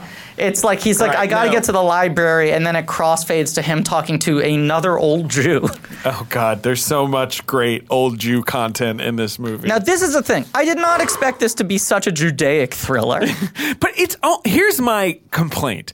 Should you describe it broadly since no one can Yeah, watch I will it? describe it broadly, but it's not Judaic enough. It should be more Judaic. Is the idea, because this movie I found very confusing. Sure. Is the idea that... Apparently, I bought a book about Demi, like the only book I could find about him, and apparently, like, this is one of those classic, like, the script wasn't really done, like, it was a disastrous production. Scheider wasn't into it, so I think, like, it's a bit of a half-assed movie in that regard. Right, and it's him... It's fascinating. No, what were you going to say? go ahead. Sorry. It's fast. It's what's interesting to me about Last Embrace is, and I think this is like specific to the thriller, or thriller/mystery genre, is that 2/3 of the way into the movie, I didn't know if it was working or not because it all kind of depended on where everything was going. Because the cards are held back, it's like maybe this is going to land. I Did it don't land? know. Like it may very well land where it's going for, and you don't realize until the film's over. It's like, It lands at the bottom of Niagara Falls onto Yeah, Jagged right. Rocks. That's the other thing, is that the poster makes it feel like, is this movie going to be like fucking Runaway Train? Yeah, right. Is this going to be some propulsive, like, I was epic pumped. landscape thriller? I was like, we got Right. Roy Scheider. It looks like a Hitchcock movie. Jonathan Demme's behind the camera. Like, this looks like fun. Right. And it begins with, like, Yes. his wife getting murdered in a restaurant with him. Which he's having as a nightmare, which is one of the cool sort of director flourishes in this movie, is the nightmare is... It's real. It's real, Right. but also he does it with crossfades from every piece of coverage. Right. So from the opening scene, you're like, something weird is going on here. It doesn't feel surreal in a way that tells you it's a dream sequence, but it's clear that something unnatural is going on. right. And it's him reliving the night that his wife died. Right. And, like, that's a good... I assume when this starts, I'm like, oh, okay, maybe this is, like, a revenge thriller about... him chasing the killers of his wife, or maybe this is like about him figuring out He's a weird government agent. He took his wife with him on why assignment. he was being targeted, right? And she got killed as Mexico, collateral I think. damage. Yes. And as this film starts, he has spent the last 5 months in a mental hospital trying to recover from the trauma of his wife's death. Right. None of that has anything to do with the rest of the movie. Well, at the beginning, I was like, is this one of those movies where a guy is convinced that he's being followed, Right. and the whole movie is And there's about... that very early sequence where Right. he's on the subway platform Yeah. and he thinks he's being, like, someone's trying to push him and it's all in his head. Which I love. Yeah, This is one of that my was great. favorite subgenres of movies, which is person thinks they're in a movie. Right. You know, like... this is Roy Scheider as a guy who thinks he's in the middle of like a John le Carre novel, and really he's just suffering He's from just trauma. going mad. Right. That brief bit where he thought someone pushed him off is amazing because it's Mandy Patinkin is the one that he thinks pushes him off. And it's one of those like fun, like, oh, weird. Is this where it's like seeing Maya Rudolph in his music again. Like just pops up like, oh, weird. That's Mandy Patinkin. And then the fucking dad from Alf comes and saves the day. Max Wright comes out of nowhere to save Mandy Patinkin's life. Both men are then excused from the film. I could follow them. They sound like great leads for a Judeo thriller. Right. Well, both men had hard outs. Mandy Patinkin needed to be wrapped by noon so that he could sing the entire Sondheim book. And the entire songbook, and Max Wright needed to go back to working with a fucking puppet. What you're saying though about what's frustrating about this movie is that there's that like this idea of like, you know, maybe it's on his head that he's being followed, and he has the reason that it has the secret agent stuff. Like maybe it's like some enemy or his employers or something trying to take him out. And then there's the stuff with like the sort of paranoia and anxiety he's still dealing with as a result of what happened to his wife. And then it turns out what is actually happening to him has nothing to do with either of those. That's like what's it's a frustrating. it's like fake tension that they've ginned up from nowhere. Which feels like probably Demi was like, this is a more interesting movie. This is a more interesting exercise as a director to like go in the head of someone dealing with that kind of paranoia and skepticism about everything around him. But that is not what the story inherently is, because the story is a weird secret cabal of Jewish pimps who use their sex workers, which was a real thing, to kill. Is the implication that Roy Scheider is the child of Nazis? No. Okay, so you really so Griffin was watching this movie as he came into the. I had technical difficulties. Studio. I watched the last 30 minutes here in the studio. Roy Scheider, it turns out, is descended from members of Z Migdal, which was a sort of like prostitution ring in like turn of the century America. Okay. Consisting of Jews, usually Polish Jews, I think, who would like traffic people, you know, like they would sort of steal people from other countries, bring them to America and put them into like sex slavery. Right. Which this is a real thing. Right. And it's still happening to Janet Margolin even as late as... She was a victim of this. Right. And she's holding him responsible because it turns out... No, she wasn't. Her grandma was. Oh, okay. Okay. Her grandma was. But she's holding him responsible because his grandpa was one of the bad guys. Right. And she's the one who's been killing people as part of this sort of avenging... journey. I got that it was part of the grandpa thing. Right. Simultaneously, there's also like the secret agents are also kind of trying to kill him, putting like cyanide pills in his prescription bottles. Agency. Right. But like that seems unrelated. So the cyanide was Janet Margolin. Right. I think. That's right. You're right. She cups it. You're right. But Charles Napier does show up as the brother of his wife. His wife's brother, his deceased wife's brother, who says he's just checking up on them for the agency that apparently they both work for. And he holds Scheider responsible for like getting his sister, Scheider's wife, killed by bringing her along. But they both have the same job? I don't know. The thing is, the reason I thought the cyanide was the CIA is because you don't learn what I just described, that Janet Margolin is the actual villain until 20 minutes before the movie's over. Less. Yeah. And and there's so much, that's such a big idea, and it takes no time. She just has to just say it. Unpack. Yeah, exactly. This idea that like I am avenging like, you know, the whole like sins of the father thing, and also like the idea of prostitution and what these people went through. None of it is like unpacked or dealt with in any way. No, she essentially has one big monologue that is all retro exposition to make sense of what you've watched up until that point. Right. Then they have the titular last embrace, and then she knees Roy Scheider in the balls, and he has a full-on... He goes like, ooh! Dog's ass. Okay, can we talk about this? It is one of the wildest things I've ever seen in a movie, okay? She unpacks the whole finale. They're both there at Niagara Falls, okay? She unpacks the entire And we've seen the poster. We know this is going to end with them dangling someone's over. Going to dangle. Yes. All the cards are on the table. And then She meets him in the bus. He goes full Home Alone for what felt like 7 minutes, just like lying on the ground, hoping Darwin jumps out of Niagara Falls to save him. And fucking, there is then the most boring chase I've ever seen in my entire life that involves, I shit you not, them joining a Niagara Falls tour group in the middle of the chase. It's like the steamroller bit from Austin Powers of It's not the most thrilling. It is like foot chase. But it's also incredible that they each end up in a different tour group. So you're cross-cutting between two banal tour groups. Yes. Like the way they're like ratcheting tension It's is a lot going of- from one tour guide to another tour guide. People kind of trying to Looking crane their neck over each over a other crowd. in a Like, group. Where'd she go? Where'd she go? Ben, please pull the audio clip of Roy Scheider getting hit in the nuts because the visual of it is incredible. He does do We'll a full, find it for you, Ben. like Okay. America's Funniest Home Video, like dad getting hit with the Nerf bat, sort of lean in, like he does everything but go cross-eyed, right?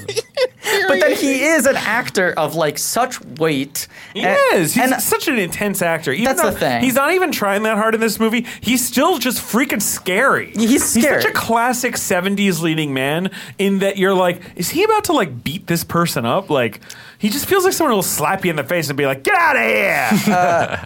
He is doing, Roy Schneider is doing a Herculean job keeping this film like even the least bit palatable. Because like there are moments where it's like nothing is happening, but Roy is putting in a lot of effort to keep things like he acts so tense that it seems like he's in a better movie. Like he's really As anxious Vincent about Canby this. said in the New York Times, I was gonna quote no this. leading actor can create so much tension out of such modest material. I was trying to figure out like how to sum up what Roy Scheider's thing was, and that Yeah. really is that there is something so tense about him. It's why he's so good in Jaws. He's sort of secretly my favorite Yeah. in Jaws, even though I love all three of those performances. Well, and like Jaws is the closest that anyone ever came to making him like an acceptable movie star. Because post Jaws, everyone was like, this guy's a leading man. He was in Jaws, the biggest movie ever. Right. And audiences never warmed to him in the same kind of No, way because again. he's frightening. That's the thing. And like Jaws, Spielberg was like, I'm going to make this frightening guy work as hard as he can to try to seem nice and charming. He's the normal one in Jaws, And like then- with the nerd and the psycho. and He's that's kind of the cheese guy. The nice thing is you have the scenes where he's like bonding with his children and then he stands up and walks to a corner and you're like, this guy's haunted. Right. Like there's some weird thing here. I mean, to give you a little run of his, he's a terrific actor. He was an amateur boxer. He was. He served in the Air Force. So That's he's right, like a fucking tough guy. He is. And then he becomes like a Shakespearean actor. He wins an Obie Award, just like Blank Check the podcast. Of course. His big breakout role is 71. He's in Clute and he's in The French Connection. Right. He gets an Oscar nomination for The French Connection. He's And- really good in that movie. But that's one of those performances where it's It's like a pretty, obviously Gene Hackman is going big in that Right. movie and he's pretty quiet. he's the partner. He doesn't have a big emotional arc. He doesn't have a big breakdown scene. Right. He gets an Oscar nomination because at this point in time, that kind of performance was stunning. Yeah. For someone to be like that real and that gritty and that intense. And then he's around, and then he's 75, he does Jaws. Right. Huge. The 76. The biggest. Literally the biggest. Right. In 76, he does Marathon Man, which he is like a supporting character in. But that's a big movie. Yes. In 77, he does Sorcerer, the greatest blank check of all time. He also, yes, right. Which, he's the lead of that. He's the lead of that, Yeah. and Friedkin always says it was the biggest mistake he ever made in his career. In that, Friedkin's so mean. Right, he was like, have you ever seen Sorcerer, Justin? Sorcerer not. fucking rules. It's one of the tensest movies ever made. It is essentially just an exercise in sustained tension, which is like 5 really fucking like creepy and shady guys all get sent to the jungle through separate means on a mystery mission, which is transport a bunch of wet dynamite through the jungle. Hell yeah. And the movie is they got a truck. They're in like the swamp are they in Costa Rica? I think it was South America. Let me look it up. But they it's just South America they got a somewhere. truck full of wet dynamite and they're trying to figure out how to move that truck over an incredible amount of land with It's a as remake of little The Wages of movement Fear. as possible. Yes. And it's incredible. And the whole movie is just close-ups. Mexico, sorry. Of Roy Scheider being really worried that dynamite's about to go off and kill them all. Kill the entire cast at any single moment. And the studio really wanted Friedkin coming off of Exorcist and French Connection, this like incredible run, to cast fucking Steve McQueen.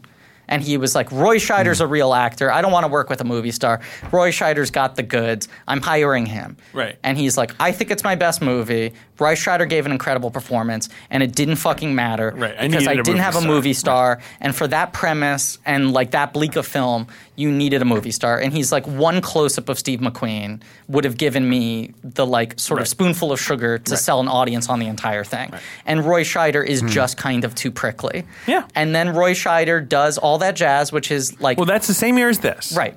That's his best performance. Agreed. Gets an Oscar nomination. It's an incredible performance. And he's kind of playing against type. Yeah, he's playing Bob Fosse. Right, but he's also playing an asshole. The entire performance is Bob this guy Fosse was an asshole. Sucks. Right. He's an asshole. He's abusive to everyone in his life. Right. But he's an incredible artist, and everyone hates that he gets away with it. Right. And the movie is about him fucking dying and a chorus celebrating it in his like fantasy, his half dead brain. He's fantastic in that movie, and for some reason that was the end of him. That's what I was going to say. I mean, in the 80s, like he's in movies, like he's in 2010, which is a weird ass sequel to 2001. But at that point, he's kind of done. It's like that's his last like big sort of major role, and that movie is like successful. People don't like it. Yeah, and I don't know what. Just because you guys talk about movies doesn't mean you can sit here and dismiss Sequest DSV. Well, right. For 3 years, took us I under did the sea watch that. And into That's adventure. the thing is like throughout the 80s, his career is like not great, right? And it's like 52 Pickup is probably like his best of the decade. Yeah, and the it's Frankenheimer movie. Right. And Anne it's like Margaret, a programmer with like Anne Margaret, but it's like a good whatever, right? Yeah. But then after like the 80s being shitty, where it's like, oh, he's like the grown up in Listen to Me, which is otherwise sort of like a sub Brat Pack like dramedy with Kirk Cameron. Then he just is like, cool, I'm on like an afternoon syndicated underwater adventure series. Right. And that's like his career now. But he famously, while on Sequest DSV, like went to the press and was like, this show is a piece of shit and I hate it. Right. And it was like very successful. I think he's just a grump. Well, he's dead now. Was a grump. But it was a very successful show that could have given him a new audience, and instead he like hated it. It did give us one of the greatest gifts in culture, which is a Roy Scheider action figure, a thing he probably burned. But this movie is coming at like the tail end. The dolphin's name was Darwin, by the way. That's why I said Darwin earlier, because I said after he got kicked in the ball, he was waiting for Darwin to come and jump in. Oh, Darwin I get was it the name now. of the And dolphin. Justin, that's stupid really ass funny. show. And I wish I were your brother, because if I were your brother, I would have gotten that. Brothers get each other's jokes. What about Two Friends? It's irrelevant now. It didn't work. Shut up. I came on hoping to get some number of comedy points awarded to me, and I feel like I put myself in the negatives with my terrible. I'm going to give you CSV. 10 for the Darwin joke. I Don't didn't you get dare. it at Don't the you time. He doesn't want Give me points after I pity ask for points. them. Absolutely not. I do I'm not going want to give you your 5 pity points, but I'll retract the comedy points. In the edit, go back and listen. Maybe your head wasn't in wasn't. the right space to I get admit it. points. Okay. But I don't Okay, want but pity my points. head's on a swivel looking for an opportunity to hand out some points. You know what else is weird you. about Honest Embrace? What? Christopher Walken's in it. In like... For like, That is this is the weird. year after he wins an Oscar. Yes. He'd won an Oscar in 1970, for a 1978 movie. Right.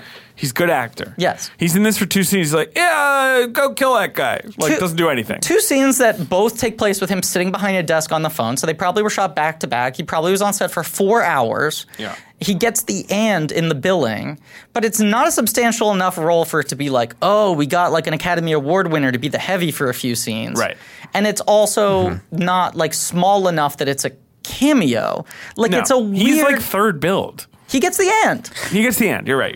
Yeah. But it's also such a weird fit for a mystery thriller Totally. like this because he's so Weird. Yes. ticky that you assume that there's something like, oh, I wonder what this guy's up because to. Like this guy seems like he's At definitely that up point to in something. the movie, you're supposed to be questioning whether this is all in Roy Scheider's head. Right. And then you have the character that is sort of contextualized as being his boring boss is the weirdest actor alive. Right. It's like Christopher Walken in like normal garb. Right. Like, oh, here's a mustache and boring glasses and a suit on Christopher Walken. He's a normal guy now, right? Yeah. And he's going like, look, the trance with your wife died, what to tell you. And then he's gone. yeah. You see one scene where he's conspiring. Yeah. That's it, basically. Right? And then Yeah. it turns out he doesn't matter. It all turns out it doesn't matter. The Charles Napier character, the brother-in-law, Yeah. there's like a shootout with him, but I could barely understand why they're fucking shooting each other. It seemed like it was because he had reacted so. It's because he's like investigating the murders. The brother Dave goes to check up on him, and he pulls a gun on Dave when Dave just has like some chips or something. He does not have a gun. He pulls a gun on Dave. Dave dips, and I think what was implied was that because of that, he went back and told the bosses, like, "Hey, he's off. He's off the rails. We gotta get rid of this guy. Right, bring him down." Which is a wild person, by the way, to send to check up on the mental health. Exactly. Roy Scheider, by the way, very bad government organization. That's an unbiased observer that you send. And also, to like, do one of this. the most triggering people for Roy Scheider to have to see again. Because he's like, okay, I know I was just in, like, a sanitarium for months and months and months, but I'm ready to get back to totally normal life. Right. And instead, his work is like, we still think you're crazy. We're going to send people to check your craziness. And the brother-in-law shows up and is like, you're responsible for my sister, your wife's death. And there's a lady living in his apartment, Janet Margolin, who thinks that he's an intruder. Right. And he has to prove he's not by kicking the floorboards in a way that gets the fridge to work properly. Right. But then he very quickly explains, when I'm away on assignment, they sometimes sublet my apartment to other people. Yeah. And she was like, well, they said you were going to be gone indefinitely. And he's like, that's not true. Let's just be roommates. Yeah, it's like the Goodbye Girl. Do you know how hard up for cash your secret organization has to be? That you every time your secret agent leaves the country, you I forgot how ludicrous that plot explanation of why she's in his apartment is.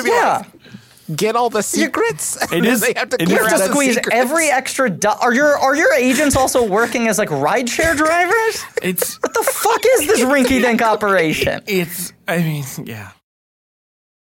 Selling a little or a lot, Shopify helps you do your thing, however you cha-ching. Shopify is the global commerce platform that helps you sell at every stage of your business. From the launch your online shop stage to the first real life store stage, all the way to did we just hit 1 million orders stage? Shopify's there to help you grow. Whether you're selling scented soap or offering outdoor outfits, Shopify helps you sell everywhere. From their all-in-one e-commerce platform to their in-person POS system, wherever and whatever you're selling, Shopify's got you covered. Shopify helps you turn browsers into buyers with the internet's best converting checkout, 36% better on average compared to other leading commerce platforms. And sell more with less effort thanks to Shopify Magic, your AI-powered all-star. Shopify powers 10% of all e-commerce in the US, and Shopify's the global force behind Allbirds, Rothy's, and Brooklinen, and millions of other entrepreneurs of every size across 175 countries. Plus, Shopify's award-winning help is there to support your success every step of the way. Because businesses that grow with Shopify. Sign up for a $1 per month trial period at shopify.com/audioboom, all lowercase.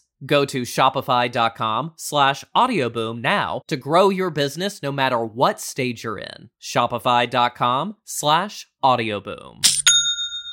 Prescription products require completion of an online medication consultation with an independent healthcare provider through the LifeMD platform and are only available if prescribed. Subscription required. Individual results may vary. Additional restrictions apply. Read all warnings before using GLP-1s. Side effects may include a risk of thyroid C-cell tumors. Do not use GLP-1s if you or your family have a history of thyroid cancer. If you've struggled for years to lose weight and have given up hope, did you know you can now access GLP-1 prescription medications at TryLifeMD.com? We're now offering eligible patients online access to GLP-1s, the breakthrough prescription medication that can help you lose body fat and weight. Listen to what people are saying. It's fun to put on jeans that you couldn't get into 6 months ago. Every morning, I look forward to getting on the scale. For anybody who's struggling with their weight, it's a godsend. And here's the best part. Your insurance may cover 100% of the cost of your medication. So go to TryLifeMD.com to have your eligibility checked right now. Get started today at TryLifeMD.com. That's TryLifeMD.com. It is literally the premise of The Goodbye Girl, which is probably like the same year. Yes. Which is like, we're like double booked to live in the same apartment. I guess we got to live together. Right. Except in this one, they fall in love while he investigates the Jewish Avenger murders of various other people. Because she hands him a note that is written in Hebrew, Yeah. which he brings to a rabbi played by the mayor of Ghostbusters, Yes. David Margulies. Love that guy. Who then like breaks it down for him, but says like these two letters don't mean anything. Right. That's an M and a Z. They must be someone's initials. Right. So then this gets to the library thriller aspect of this movie. Then he goes to see John Glover. He has to keep on seeing Jewish intellectuals to have them make right. sense of these notes. And they talk about like the Avenger of Blood, Goel, Right. Who is a biblical, it's like I don't know, angry Avenger type. But then when he kills Charles Napier, then Sam Levine, not Little Wolverine, comes out and goes like, "Oy, Gewalt, you murdered the guy." And he was like, "Who are you? What are you doing here?" And he was like, "I'm from the good Jews trying to make sure that you don't get in trouble with the bad Jews, but I don't know what's going on at all." And then they become like, it becomes a buddy picture. Yeah. He's like his side cop. The way he finds out about this, by the way, is that so he gets this note that has the Hebrew on it. He goes to a rabbi who translates it for him.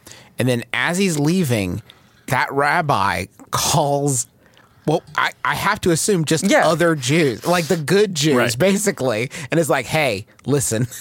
We've got a Goel on our hands. So like the implication is that they like all the good Jews know each other and are like in a secret. It's like the conference call Society of together. Cross Keys from the Grand Budapest Hotel. Right. Like there's like a network of the most moral Jews, Oh, God. of which there are many. But then, okay, look, this whole movie's going on with all this shit. Ben, by the way, is asleep. Ben is right asleep. now. Yeah. I don't have anything to add. This movie is hard to talk about. I mean, you guys are doing a good job, so keep at it. Eventually,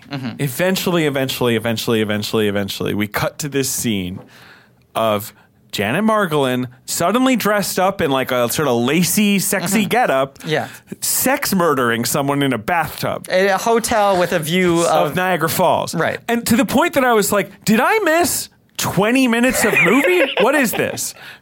We hard cut to it. And she is such a sort of nondescript. Yeah, I'm like, is this Janet Margolin? Or is this the same person? Yes, right. Are we cutting to an entirely new person? And this is supposed to be the devastating reveal of the movie. It's like, it turns out it's been her all along. She was a fine actress and a handsome woman. Yeah, I got no beef with Janet Margolin. There is something very generic looking about her. Yeah. And this movie twice asks you to identify that it's the same character you've met when she's dressed totally different, in a totally different scene, in a totally different location. Right. And then also to recognize her when Scheider recognizes her in a photo, in which they zoom into the photo and you go, oh, I guess that's her. Janet Margolin. Right. Wasn't she like 8th Build in Annie Hall? I don't know. I was watching the scene and my wife and I were both looking at each other like, is it the same? If it's not the same lady, I don't know what there's going to file corruption along the way because there is no reason. And then, okay, the weirdest thing about the sex murder, among the weirder things about the sex murder, is that the sex murder is she gets on top of him in the bathtub and then drowns him in the bathtub, and there isn't like a secret like she doesn't pull any weird trick. Poison. She just like knife. sits on top of him until he drowns. And it's like playful until it isn't. Like it seems like he's into drown play. Yeah. Until she just holds him back a little too long. Yeah. Look, we've all fooled around with a little drown play, obviously. But then there is no, by the way, it is not explained. This is the part that's very confusing to me. And I know her grandmother was definitely part of the they syphilised her to death in a very, very upsetting explanation. Yes. I don't know if this woman was or not, because what is confusing me is that she does have sex with this guy. And then murders him. It makes no sense. And then that photo, like, it looks like her and the other two women are sex workers. It feels like this. But it's a really old photo. It's like black and white daguerreotype. It's like, what? I don't understand. Did Roy Schneider know that she was involved because she looks so much like her grandmother? Is that what we're supposed to? But that was supposed to be her grandmother in the photo? I'm deeply confused by this movie. But yes, I mean, yes, that was her grandmother. Her sex scene with Roy Scheider comes after we've seen her sex murder another man. Correct. Right? Almost immediately after. Almost immediately after, and then she goes back home and ready. She's like, you know what? I'm ready to make love to you. Right. She's ready to murder him, and he's figured out who she is, and she's like, but I really like you, so I don't actually want to murder you. Yeah. And then, of course, there's only one way to resolve this. Throw her down Niagara Falls. Roll credits, goodbye. Like that's the thing with the movie. You're like, I have a lot to unpack, and the movie's like, get out of here. The next showing's in 15 minutes. We got to clean up the popcorn. Like, it's so confusingly paced. Yeah. Obviously, it's a Hitchcock movie. This is very much like it's a Hitchcock thriller, right? Yeah. It has the form of one. And I will say, you've talked about how like 90s like grissom legal thrillers like It's sort like of my like crack. handsome Yeah. are like your Fucking love that. catnip. Yes. I feel the same way about like kind of like middling 70s like Hitchcock approximations. Yes, 100%. I get that. Like this and like Silver Streak, these weird movies that are like, we're like trying to do Hitchcock, but like it's kind of more like family plot because now the 70s have become so shaggy that you can't do the tight as a drum thriller anymore. It has to have a bunch of weird like side tangents and like character riffs. I mean, this is that. I find them pleasant to watch even when they're this sloppy. Yeah. I'll tell you what's interesting about this one that I thought sort of broke the mold a little bit is that, and I don't know if this is like, I don't know anything about Demi's work, so maybe y'all can probably clue me in a bit better, but I don't feel like the aesthetics of this movie are doing anything to ratchet up the tension. And in fact, a lot of times I found the aesthetics of this film like very pleasing. There's like weird, just like pleasing views. There's this one scene where he's meeting someone in front of like a waterfall tunnel would be the best way I could describe it. After he gets the blank assignment thing, and there's like this bizarre. You remember very early in the film. There's a bit where like he passes a guy who's like playing a song on a ukulele. It's all like but it's very pleasant. It's like very pleasant to look at. It's very pleasant to listen to, and it doesn't do anything to sort of set you, the viewer. I think edge. that is a Demi thing.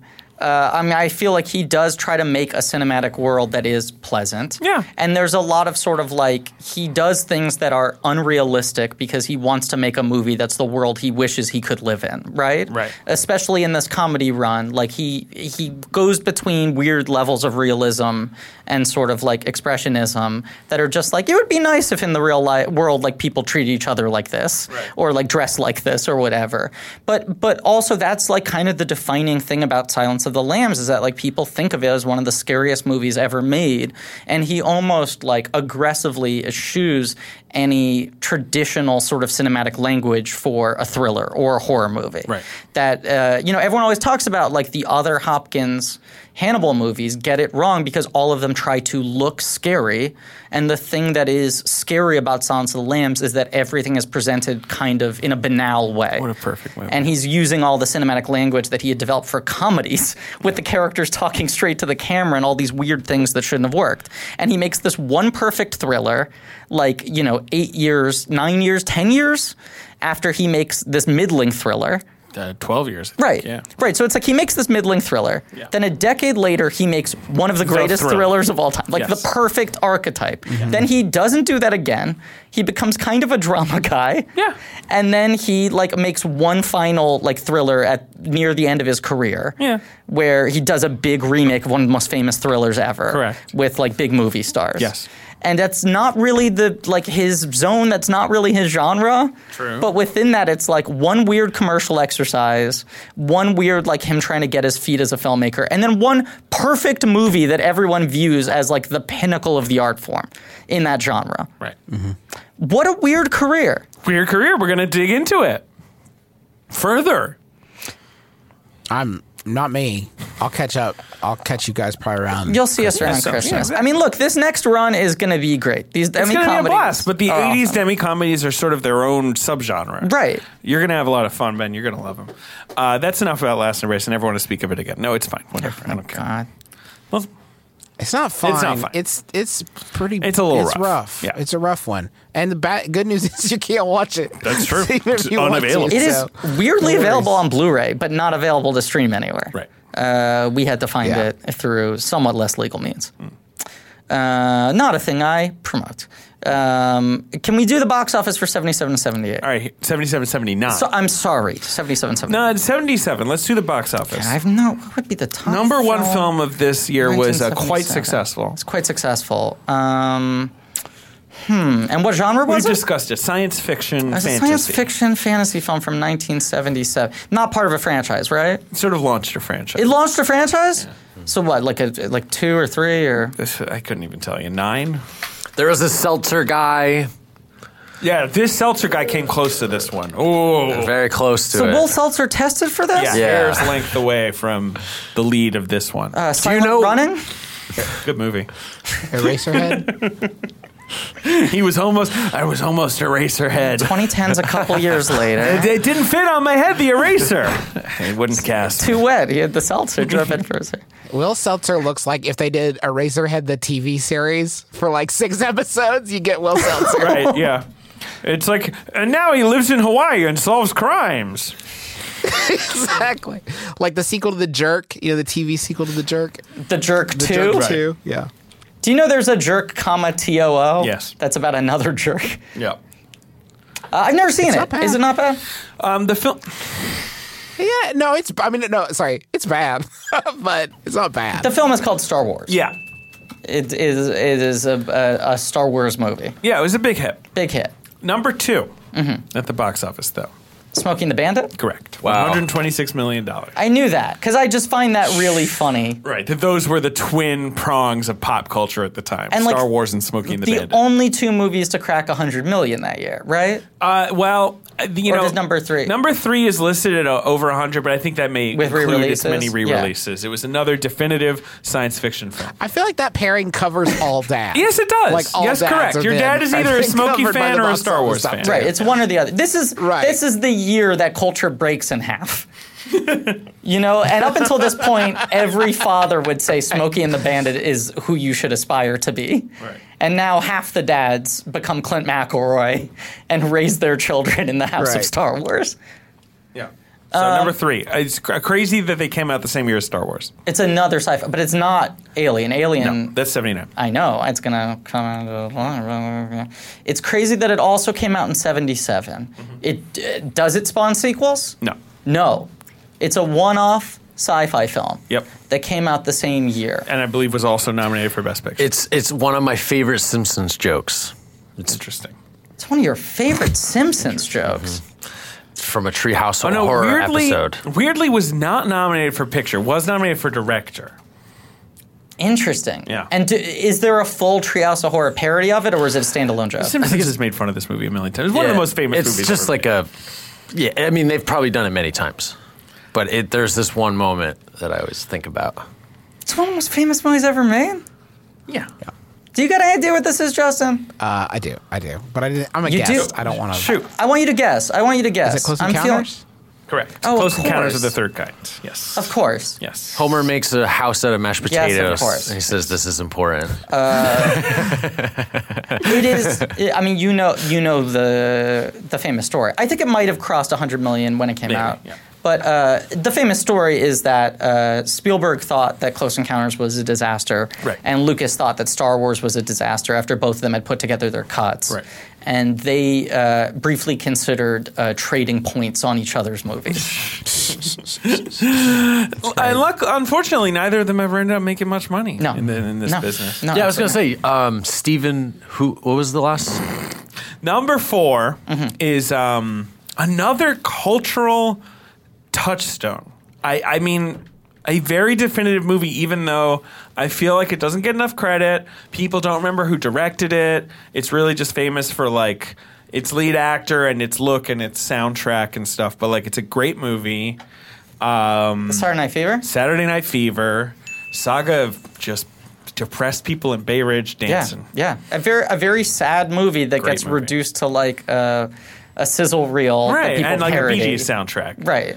And like an R-rated, tough, like fucking movie. Right. Who directed it? John Badham? Yeah. Yeah. Who's like a good director who doesn't quite get that like new Hollywood crown in the same way as some of his peers. But was like a massive hit and was like a major Oscar film. Yeah, and 100%. Yeah. Although I think it only got a couple Oscar nominations. It only got one Oscar nomination. It only got Best Actor? Wow. Number 5, the big comedy of the year. I already referenced it on this episode. The big comedy of the year that you already referenced on this episode. Correct. Not an unwatchable movie. Definitely dated. But I have seen it. Won a big Oscar. It won a big Oscar. A performance Oscar? Yep. A supporting Lead. Is it Goodbye Girl? Yes. Okay. The Goodbye Girl. Yeah. Richard Dreyfuss. It's a Neil Simon movie, directed by Herbert Ross. Fun movie.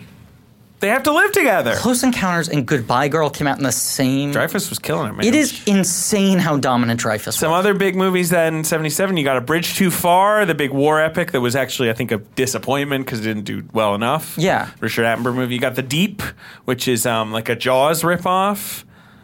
Peter Yates movie. No? Yes? No? Yes. No, I'm just trying to get over the fact that there is literally a 4-year span in which Richard Dreyfuss does American Graffiti, Jaws, Close Encounters of the Third Kind. Yeah. It's 1973 to 1977. Well, sure. Yeah. On No, Within- Close Encounters. Yeah, you're right. Right. I was And thinking of then 79. wins an Oscar for Goodbye Girl. And is the youngest actor to ever win that Oscar.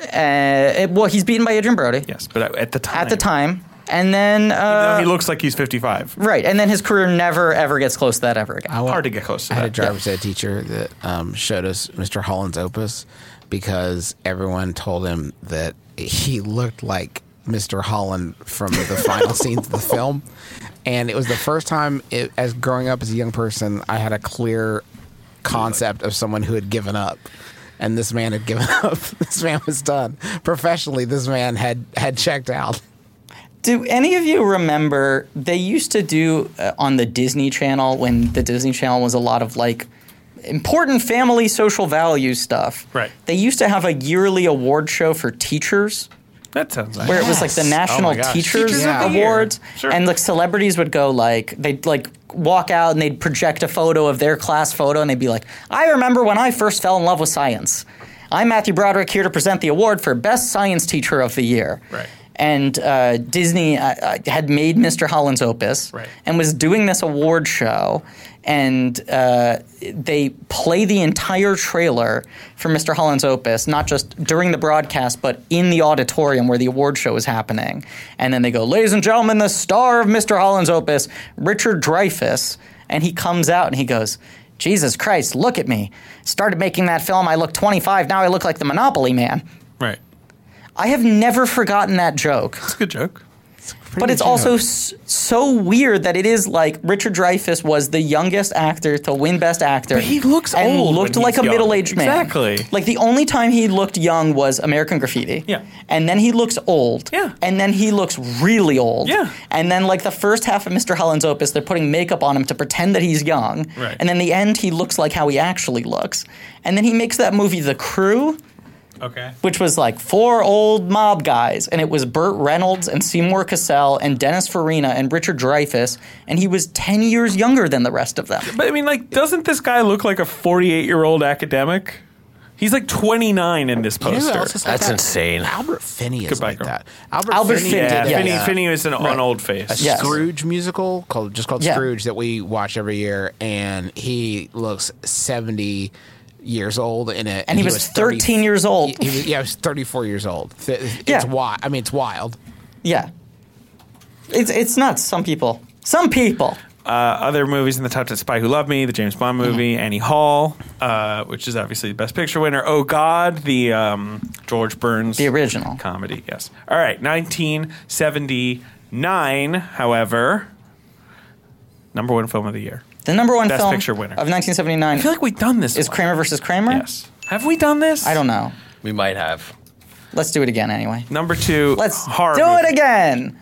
The Omen. Nope. Amityville Horror. Yes. We have done this. I don't remember when. Number 3, big sequel. Number 3 is a big sequel. Huge sequel. A huge sequel. Is a Rocky 2. Correct. Number Great. 4, big fucking masterpiece war movie. Number 4, Apocalypse Now. Number 5, the most stoned movie ever made. Number 5 is the most stoned movie ever made. Yeah, that's my opinion. Up in Smoke. No. You're thinking inside the box. Think outside the box. Think outside the box. Yep. It's a movie for weed heads. Yeah, but from the director of The Sound of Music and No Drugs Are Done. during the movie. Star Trek: The Motion Picture. This is David's whole fucking take is that Star Trek: The Motion Picture is the equivalent of a planetarium laser light show. Exactly. It fucking rules. Then Alien, 10, The Jerk, Moonraker again, so another Bond movie. The Muppet Movie. That's the top 10. I mean, that's maybe the best box office top 10 I've ever heard. It's a pretty good top 10, actually. It's a good call. The standard of quality in that top 10 is incredibly high. Yeah. You're right, because The Jerk, there's everything is good. Yeah. Muppet Movie, masterpiece. Jerk, masterpiece. Alien, masterpiece. Apocalypse Now, masterpiece. Okay, wait, hold on. Who am I? Who am I doing right now? No one's gonna hear it though. I'm gonna have to pull this episode. I'm gonna have to keep this episode in my wallet and pull it out and show it to people to prove I was on this show. Hey, thank you. Like right under the wire. Yeah, I earned them. That's the important thing. I just want to say how much I appreciate your show. I was never a big movie person, and then after we had Griffin on the show, I decided to give this show a shot, and it's really given me a context through which I can dig into movies. They're the vast majority of movies you all talk about I have not seen, so it has been a real education for me, and I think it's such a wonderful thing y'all are doing, and I'm so happy to be involved in some small way. That should have been your title for that miniseries.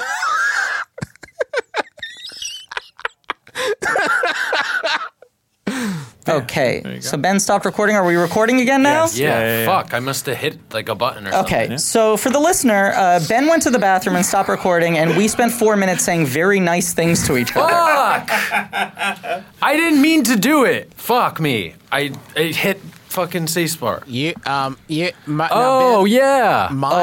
My nice things are still on my track, so you can just play mine and then leave theirs with silence afterwards, as if I said I put my heart on my sleeve, and then they just gave me nothing in return. That's the ideal. I mean, I think we got to do that, and I think much like Last Embrace, we should let that play out without context and only have the listener make sense of it once we get to this point where we explain what just happened. Ben has kicked the recording track in the nuts. Ben looks real upset right now. Ben is truly hitting himself in the head with the microphone. Oh, I know. It's just dumb. Yeah. But for the listener, that's fun.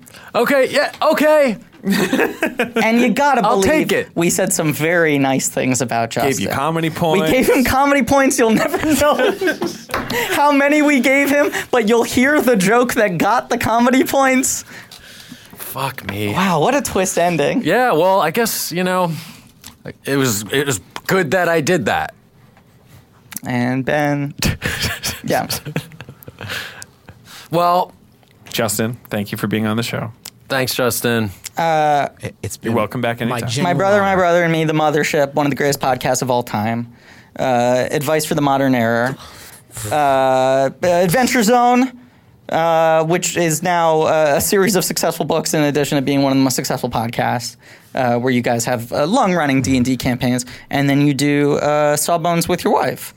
Mm-hmm. And my wife's a physician. It's a medical history show about weird ways we used to fix people. So. All excellent shows. You're the best in the biz. Oh well, that's what it says on my business card. And I guess this episode's coming out after the New York shows, but you guys are doing shows around. People should look up dates and see when you're performing, right? Yeah, right. That's exactly right. You're doing shows around. We're actually pretty well sold out for the rest of this year. Okay, never mind. Doing, shows in, no. When did this come out? This is going to come out in early November. Sorry, folks. You missed us for this year, or we'll catch you next year. Never mind. David, Ben, and I will be in the audience at a Brooklyn show that our audience will not have heard us talk about yet. Yeah, that'll be us. Because this episode will come out several weeks after it. Okay. But yeah. Okay. Thank you for being here, Justin. Yeah. My pleasure. And Set me free. Thank you all for listening. Please remember to rate, review, subscribe. Thanks to Andrew Guda for our social media, Lane Montgomery for our theme song, Pat Reynolds and Joe Bowen for our artwork. Go to blankies.red.com for some real nerdy shit. Go to Patreon for Blank Check bonus features, where I think we're coming up on Infinity War now. We're almost done That's with right. the Marvel commentaries. We only coming have up on Endgame. Coming up 4 on more left. Endgame in a couple days. Okay. Yeah. Okay, great. Yeah. So that's what's going on there. Endgame now. We're in the end game now.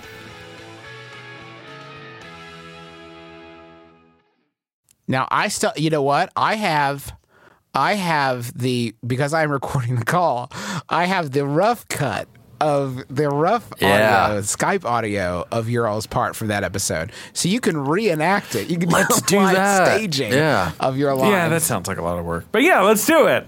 Selling a little or a lot, Shopify helps you do your thing, however you cha-ching. Shopify is the global commerce platform that helps you sell at every stage of your business. From the launch your online shop stage to the first real life store stage, all the way to did we just hit 1 million orders stage? Shopify's there to help you grow. Whether you're selling scented soap or offering outdoor outfits, Shopify helps you sell everywhere. From their all-in-one e-commerce platform to their in-person POS system, wherever and whatever you're selling, Shopify's got you covered. Shopify helps you turn browsers into buyers with the internet's best converting checkout, 36% better on average compared to other leading commerce platforms. And sell more with less effort thanks to Shopify Magic, your AI-powered all-star. Shopify powers 10% of all e-commerce in the US, and Shopify's the global force behind Allbirds, Rothy's, and Brooklinen, and millions of other entrepreneurs of every size across 175 countries. Plus, Shopify's award-winning help is there to support your success every step of the way. Because businesses that grow, grow with Shopify. Sign up for a $1 per month trial period at shopify.com/audioboom,